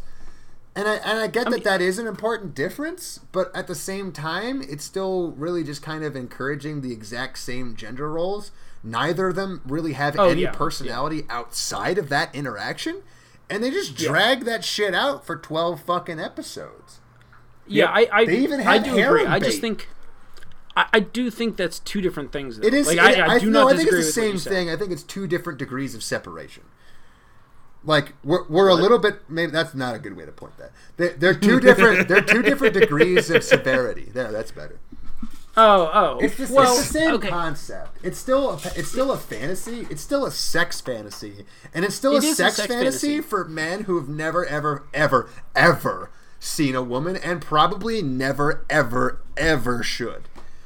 I just think there is a difference between the average anime protagonist literally not asking permission, or if they do ask permission, then they blatantly ignore whatever the woman asked them to do, and they do it anyway. Right. And this. Yeah. And again, this is not good, and I wouldn't say it's like a model relationship. It's still very heteronormative. When you show that scene, when you show the guy just reaching out and grabbing a girl's tits, like, for no fucking reason, it's supposed to be a sexy power fantasy. Like, yeah, I can just grab any girl I want.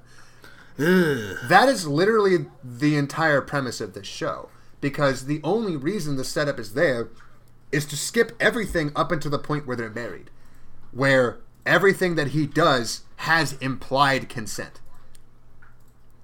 So, like, they take away the consent factor, and he does ask most of the time, but, like, it's still that exact same power fantasy. It's still like, oh man, I wish I had a wife so I could just do all the things that I want to do. Oh, I see. Okay, yeah, that's a fair point. Again, I'm not condoning this anime. This is more just to state I know you're not condoning it. I just want to dig into the weeds on the severity, because like lot of people will say what you say, which is that, well, this is better because he's not a scumbag.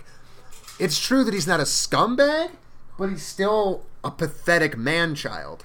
And at the end of the day, that's not really all that different. No. I feel like this anime... Oh, go ahead, Mike. I was going to say, I just wanted to point out something funny to interject in between this serious talk. Ethan, audience, you were not there. JW and I watched Tonikawa together, and we had watched episodes 1, 2, and 3, okay? And nothing really happened. Nothing really happened. Yeah, it was very nice. We sometimes get a romantic night off, but... sometimes it has to be Tonikawa that fills it. Yeah, unfortunately, sometimes the romantic light off leads into work, and we just have to deal with it. It's a balance, anime but we figure it out. And chill.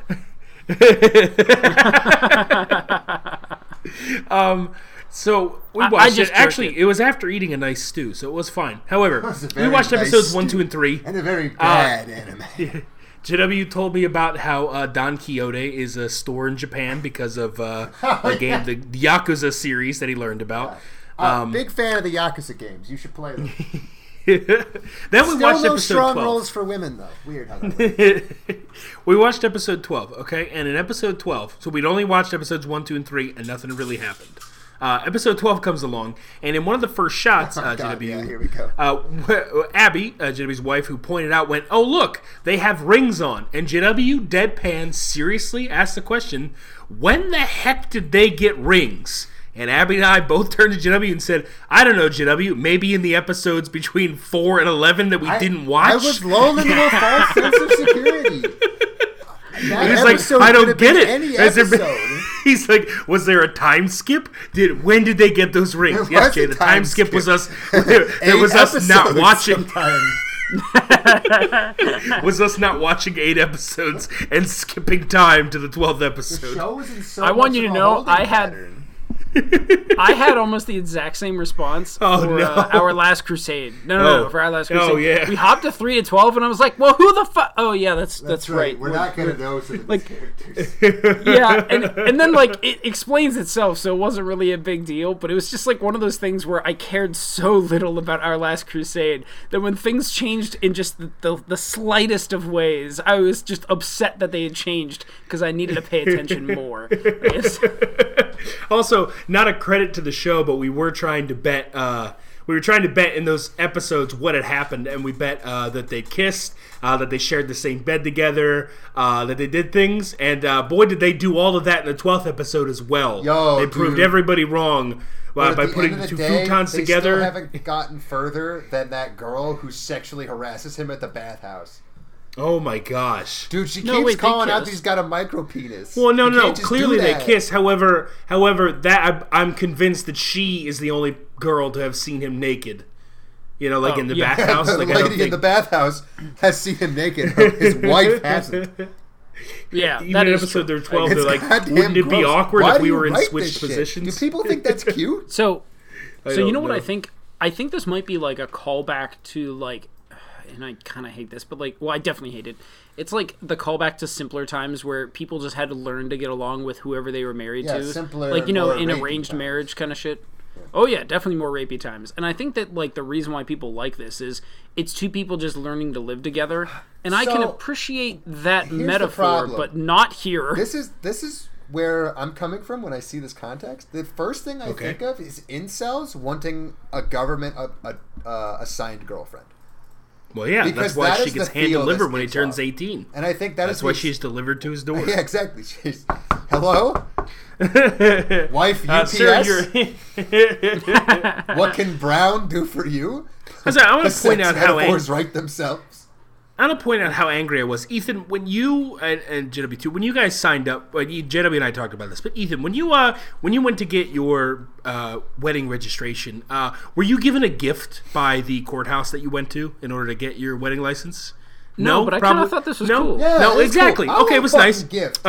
B, was your wedding registration open 24 hours with Certainly a not. Oh no! But, so that if you're America famous, sucks, you can so, go get married late at night, or if you just want to get married late at night, you can do it. No. Let's be honest. There are certain places in America where you can get married 24/7. Oh yeah, it's Vegas. So we learned Tokyo is Vegas. We don't consider those people very well off in the marriage department. But also, when you go to a bathhouse, not that you went to a bathhouse, but let's say you went to your local grocer or deli. Well,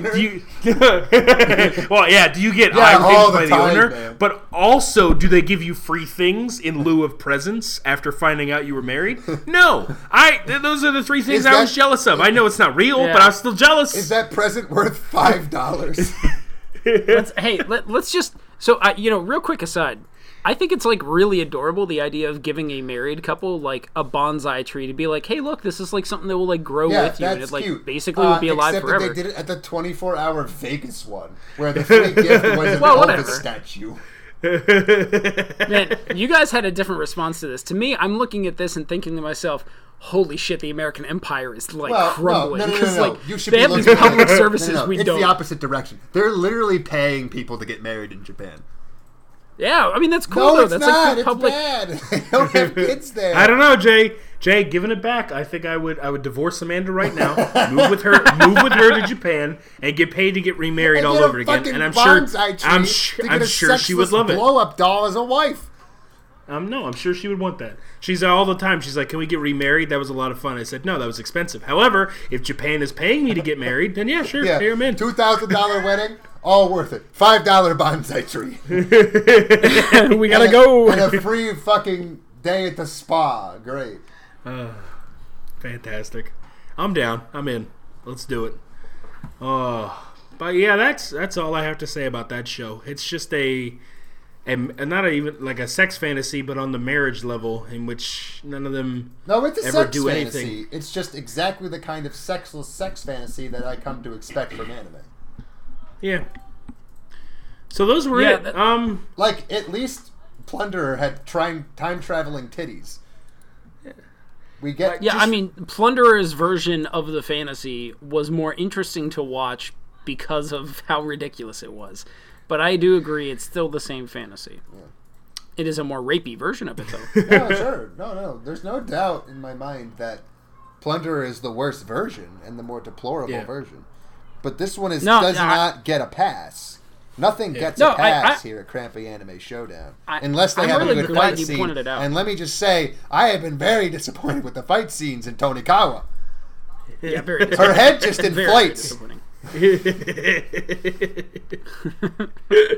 Listen, just for kicks and giggles at the end of this, do you guys, let's just take a vote. Which one of these? All right, so we'll go each person. Tell me which one you think would have won if these three were pitted against each other as worst anime, and then tell me if you regret if there's any anime that you would have swapped one of these animes out for. Oh, that's 100%. So yeah, so we'll start with you, Jay, since you're talking already. Honestly, what's this fight? Our Grand Crest Our Last War? Crusade. Our Last Crusade. Kind of funny. Not really that great. But it provided more consistent entertainment value than, like, several other contestants on the show so far. Okay. Like, what was the one that we watched this season that was almost had a war in the name? I don't even fucking remember. It's so forgettable. King's Raid. Yeah, King's Raid. Exactly. Of the Will. It's just a better version of King's Raid overall. Okay. I agree. Fair enough. Yeah, I was about to give basically the same answer. But in that light, before we go to you, Ethan, so then you would have said that this would have fought off I'm Standing on a Million Lives. Does it beat I'm Standing on a Million Lives in that battle? Yes. Damn it, I'm not supposed to answer. Damn it. Yes, probably.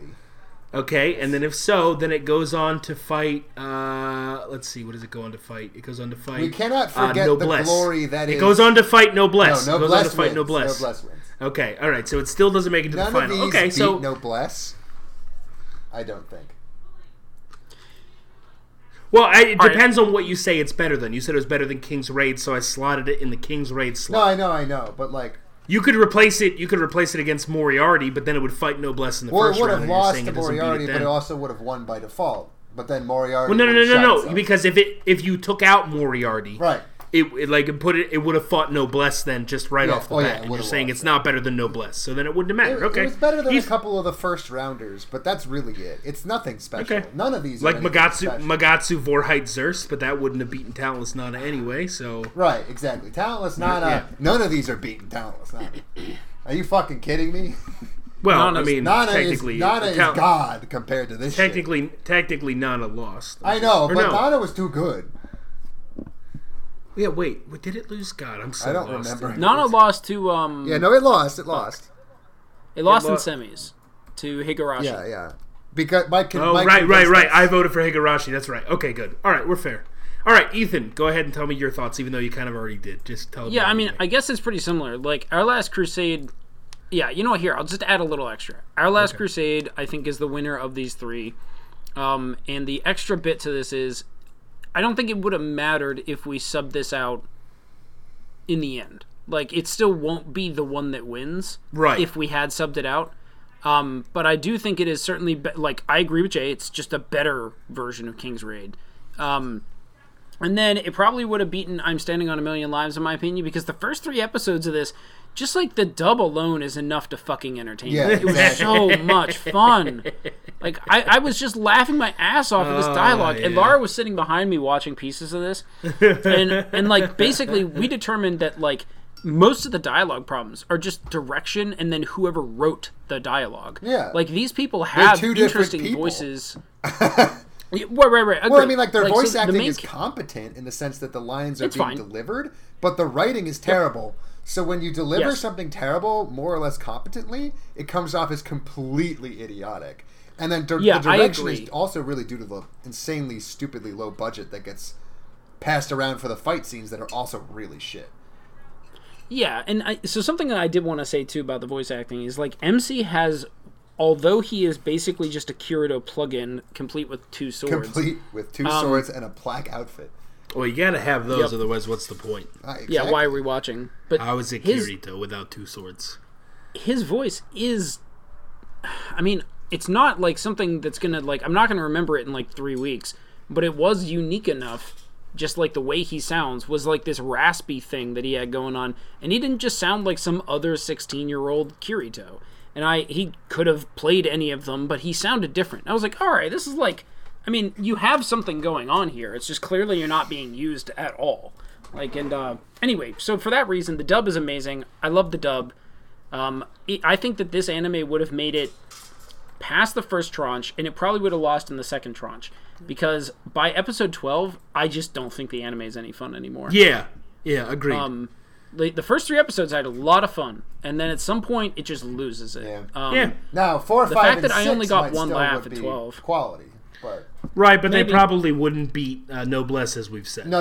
It definitely isn't beating Noblesse. And I don't think Noblesse has too much, like, goofy shit. Like, I mean, think about what happened in 4, 5, 6. Like, just that one rooftop scene where, like, the dude that has I think he had, like, a sniper or some shit. I don't remember. Another edgy sniper guy in a pistol. It's great. Yeah, he even but, like, fires his takedown was way better. And also, we just had, like... His sniper rifle. Noblesse was the first time I feel like we really saw, like, a system forming in the anime, or 4, 5, and 6 was the first time we saw a system forming in Noblesse, right? Where, like, it gave you rules and then immediately fucking broke them, and, like, I live for that shit. So like, whereas in this one, like, 1, 2, and 3, it was funny mostly because of the dialogue. It was funny because of the scenarios they placed themselves in, the dumb shit they were giving to us. But they didn't really establish any hierarchy I cared about seeing broken. Like, it was just kind of... I mean, it's like what Jay said. King's Raid had the same hierarchy, but I don't fucking care about King's Raid because it wasn't even funny at all. What about you, Mike? Yeah, no, I'm in agreement. I think so. Looking back at the way that the tournament lies out, you're right. I don't think it would have. I think it would have beaten I'm Standing on a Million Lives. But where I really would have thought it would have been more fun is if Magatsu, Vorheit, Zerst was against this. Of course, then you have to mess with the whole thing. Because seeing those two go up against each other, they kind of have more of a feel for me there because they're both like at least interesting enough, but bad in the first 3 episodes. You're like, okay, but you realize that Talentless Nana snuffed out Magatsu very easily, and I'm Standing on a Million Lives punched King's Raid in the mouth. So that's kind of what you end up with. Oh, which, by the way, the top 4, again, reigns supreme because, although it's, for next week, it'll be seeds 3 and 4 going against each other, but we somehow picked that correctly, at least, that the top 4 made it all the way to the semifinals. Yeah, it was just fun. The you're 100% right, Ethan, with the dub. The dub wasn't as funny as Higarashi's dub, but it was still very enjoyable. It was still very enjoyable and very badly done. So I enjoyed the heck out of it. Yeah, so I think I would win, but yeah, I think if you sub it in anywhere, you're not really gaining or losing anything from the bracket. So No. At the same time, I don't think that matters. They're fine, but there's no regrets here. They didn't. Yeah, no regrets. They didn't. They wouldn't have rocked the boat. Ultimately, which I think, which is a good thing for us because it means we didn't totally screw up, at least on the ones we watched. And so here's a question for both of you because I think I have my answer on it. But like Tony Kawa, normally whenever we add in things that don't explicitly have like fights in them, I always get a little worried because like the power system kind of stuff is, I feel, it's like perfect content for the podcast. Yeah. Because having someone set up a power structure that they immediately break, it's just sublime. Yeah. And when you don't have a power structure, you probably won't have fights. So Tony Kawa is one that. Do you guys think that it is good podcast material? Well, like, if we had brought it the on. problem is that what you're talking about is cutting out obvious, what do they call it, rom-coms or just romantic shows, like romance shows. The issue is that you have to remember that fucking Mr. Love, Queen's Choice was a romance show. That's a good point. But it Rent a Girlfriend was a romance show. Rent a Girlfriend is a romance show. Now, so that one I was thinking of Rent a Girlfriend while I was Peter Grill was literally more a romance show than anything else. As sad as that is to say, Ethan. No. That's true. The depths of depravity that the thirsty Japanese manga light novel artist writer has is always going to be ripe material for a crappy also anime. not for this, not for being bad, but for being good. Millionaire Detective was not a power level anime. Yeah. It was just a well told story about a guy who had a lot of money, and the fights weren't the main part of it. It was the fun between the two characters and learning about them and growing with them that mattered more to me than anything else, and that's why it was so good. Monster Girl Doctor, at its core, honestly, was more of a romance anime too. So I think if you look back at last season, you have 4 or 5. So I absolutely think that Tony Kawa could be in this for bad, and I don't think that we have to have a power leveling system in order to make it good. No. Well, we certainly don't have to. I think he was trying to make a case against the genre as podcast material. So I kind of was, but it was more of just like an open-ended thing because I think this might be my bias, is that I tend to move away from things that don't have fights or don't have power structures or something. I do agree that Mr. Love Queen's Choice didn't have a power structure and it was a romance, but it also had like crazy other shit going on. It also there were still did fights have in a power structure that it broke. Oh wait, that's true. Yeah, it did. I forgot about that. And like it had a power structure, but it was never the main focus. Do not forget the man who made a building constructed with extra rebar so that he could pull the rebar out. That seems like a lot of rebar. It is. It's an extra rebar building. And then even going back, if we go back into the before times, the before fours, yes. Things that made it far. So let's see. Okay, so I guess the first 2 seasons in the before times, you had a power level kind of fight scene win in both of them. But I would say the season, the first season we did and actually uploaded, I think that Mr. Love's Queen's Choice is like I think those animes deserve to be on there, including Tonikawa. I think it's fine. I think that it can be done bad well enough to make it beyond absolutely. I mean, look at this garbage like Magatsu and King's Raid, and like you can have this absolute trash, just exist and have power levels and not really Moriarty the Patriot after episode 3. Jujutsu Kaisen was just mad. Like it not just be, you know what I'm saying? So I hear where you're coming from, but I think anything goes in this, and I think as long as it's a really bad anime but done well enough to entertain me, that's what I want from this, and that's the whole point. I want to be entertained enough to watch this train wreck happen. Yeah. If it's the same train wreck I've seen 1,000 times, that becomes a problem. It's about finding Tonikawa. Yeah, Tonikawa could have been a different train wreck, but it turned out to just not really be that. It was one of the boring kind. Yeah, exactly. Another important factor here, and it really just comes down to the spirit of the show. It's called Crappy Anime Showdown. In case you guys haven't picked up, it's all crap. Yeah, it is. More or less. Except for Millionaire Detective. That's the only thing I'll stand by. I mean, and 3 episodes of Moriarty. The first 3 episodes of Moriarty. You can't pick and choose it like that. Out of these 2 seasons, right. I won't go back any further. Yeah, those are it. And Mr. Love's Queen's Choice, I think, was worth watching. Mr. Love's Queen's Choice is entertainingly bad. Same exactly. With Talentless Nana, I think, is closer to being just kind of good. But it's kind of meh. Yeah, it's fine. We talked about that. Yeah, Jujutsu Kaisen is meh in a boring way. I think the real issue is that Talentless Nana just speaks to me as a human being, and that's why it really sort of elevates itself. And I'm just trying to not make that too much of a bias thing when I say it's just good, because I don't think it is just good. I think it just has a premise that's really got me. Yeah, it really talks to you. You really resonate with it. I think that's fair. Yeah. So if we had to pick 4 traditionally good anime from the pod, my order would be Millionaire at the top. Okay, that's clear. It's the clear winner. Now clear winner. Are you just doing the 2 seasons we've released, or are you going in the before times? They're the before times. I don't think we need to. We don't. Okay. I don't think. I don't think. All right, then don't. Then I want to hear your 4. Then I'm more interested. Okay, so I would say it's Millionaire, and then I think. Well, let's see here. My pool is Misfit, and Talentless Nana, and what am I forgetting? We just said it a moment ago. There's something legitimate. Mr. Love's Queen's Choice? No. See, that's like good for you mean pod. legitimately like good? Point. Oh, I'm sorry. Like if we're doing actual good things, there's something that we just said. Was it from this round? Oh, Juju. Okay, so I would say I feel like it's probably in order: Millionaire, probably Juju, and then like Nana, Misfit. And there's a clear gulf between one and two. The gulf between those is so big, I don't even like. No, because don't force me to pick 4 when there's not 4 choices. Yeah, I would say Millionaire Detective is number 1. And what's the point of this exercise? All right, we kick good anime off the podcast. It's true. It's very true. Well, to see. Well, let's see. That's our success or fail rate. I would say, legitimately though, only one of these is actually not worth having on there because it's too good. It's Millionaire Detective, and I think that's a pretty good. That's a pretty ratio good. We're pretty good at picking bad. Somebody has something to answer for.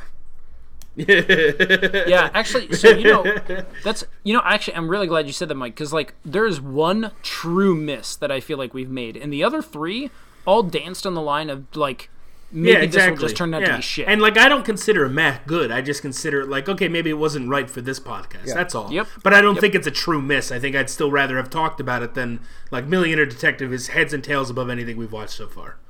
Yeah. Oh yeah. Yeah. Totally. That's all it is. It's the only thing that really deserves to be called good so far. All right. Well, that has been another wonderful week. Next week we get back to regular scheduled programming, and then maybe then we'll do we'll do the finals next week, which is Noblesse versus Higurashi. We're watching all the way up to whatever Noblesse has released. I forget if it's 12 or 13 episodes, whatever it is. Watching all of that, and then watching at least that much, or if it's only somehow 11 in Noblesse, just watching 12 or 13 episodes of Higurashi. You watched to the end of the season. I know. Well, no, because Higurashi's like going to be 25 episodes. Right, it's still a season when it hits 12 or 13. Because it's a release schedule. Okay. Fair enough. So we will focus on that. It's going to be great. I think it'll be a fun finals. I think both of them have terrible to offer, and I'm excited to see which one pulls out. After that, we'll do the recap. And then after that, I think we're going to do the bonus episode again. I've been twirling it over, but I think that was fun last season when we did Dragon's Dogma. Yeah. And I think there's a lot of crap out on different platforms that we can go check out again. Other platforms we should be scurrying. I get ads for H-Dive all the time, and goddamn, do they put out the same shit. Yeah, I know, right? Yeah. At least that's why I like looking at like Netflix or Hulu, because they do sometimes put out things that are originals or just bad. So we'll take a look at that, but we'll get there when we get there. Next week, Noblesse versus Higurashi. It's been an honor. It's been a pleasure. Wait. What the hell do you want? Mike, you get a point. What? For what? The Benchwarmer, dude. Oh, I guess because it won? Great. Yeah, no, but neither of us said it would have. I won't take a point because none of us said that it really would have mattered for having missed out. You know what I'm saying? Like, I don't think anybody gets a point because none of our Benchwarmers are significantly better than anything we chose, and therefore it's not worth it. So nobody gets a point on that. But I did. All right, whatever. To do points. Look, don't give him the point. Yeah, I think he doesn't want it. I don't want the point. It doesn't make any sense for me to have it. Drink the drink. I don't want the drink. JW, have you watched more Moriarty? I have to know if there's a chess scene. I can't. JW. Okay, I'll do it for next week, I promise. Will you do it for a Scooby snack? Will you do it for a Scooby? No, I will not. No amount of food can make me watch far that. worse. It's like ass raping my childhood, all right? You said childhood, right? Mm-hmm. Oh, no. Okay, good. Oh, God. Just making sure. All right, well, come join us next week for a lot of more fun antics. This has been a blast, and we hope to see you then. See you. You and that itchy trigger finger of yours. When you gotta go, brother, you gotta go. Innkeeper! Remember?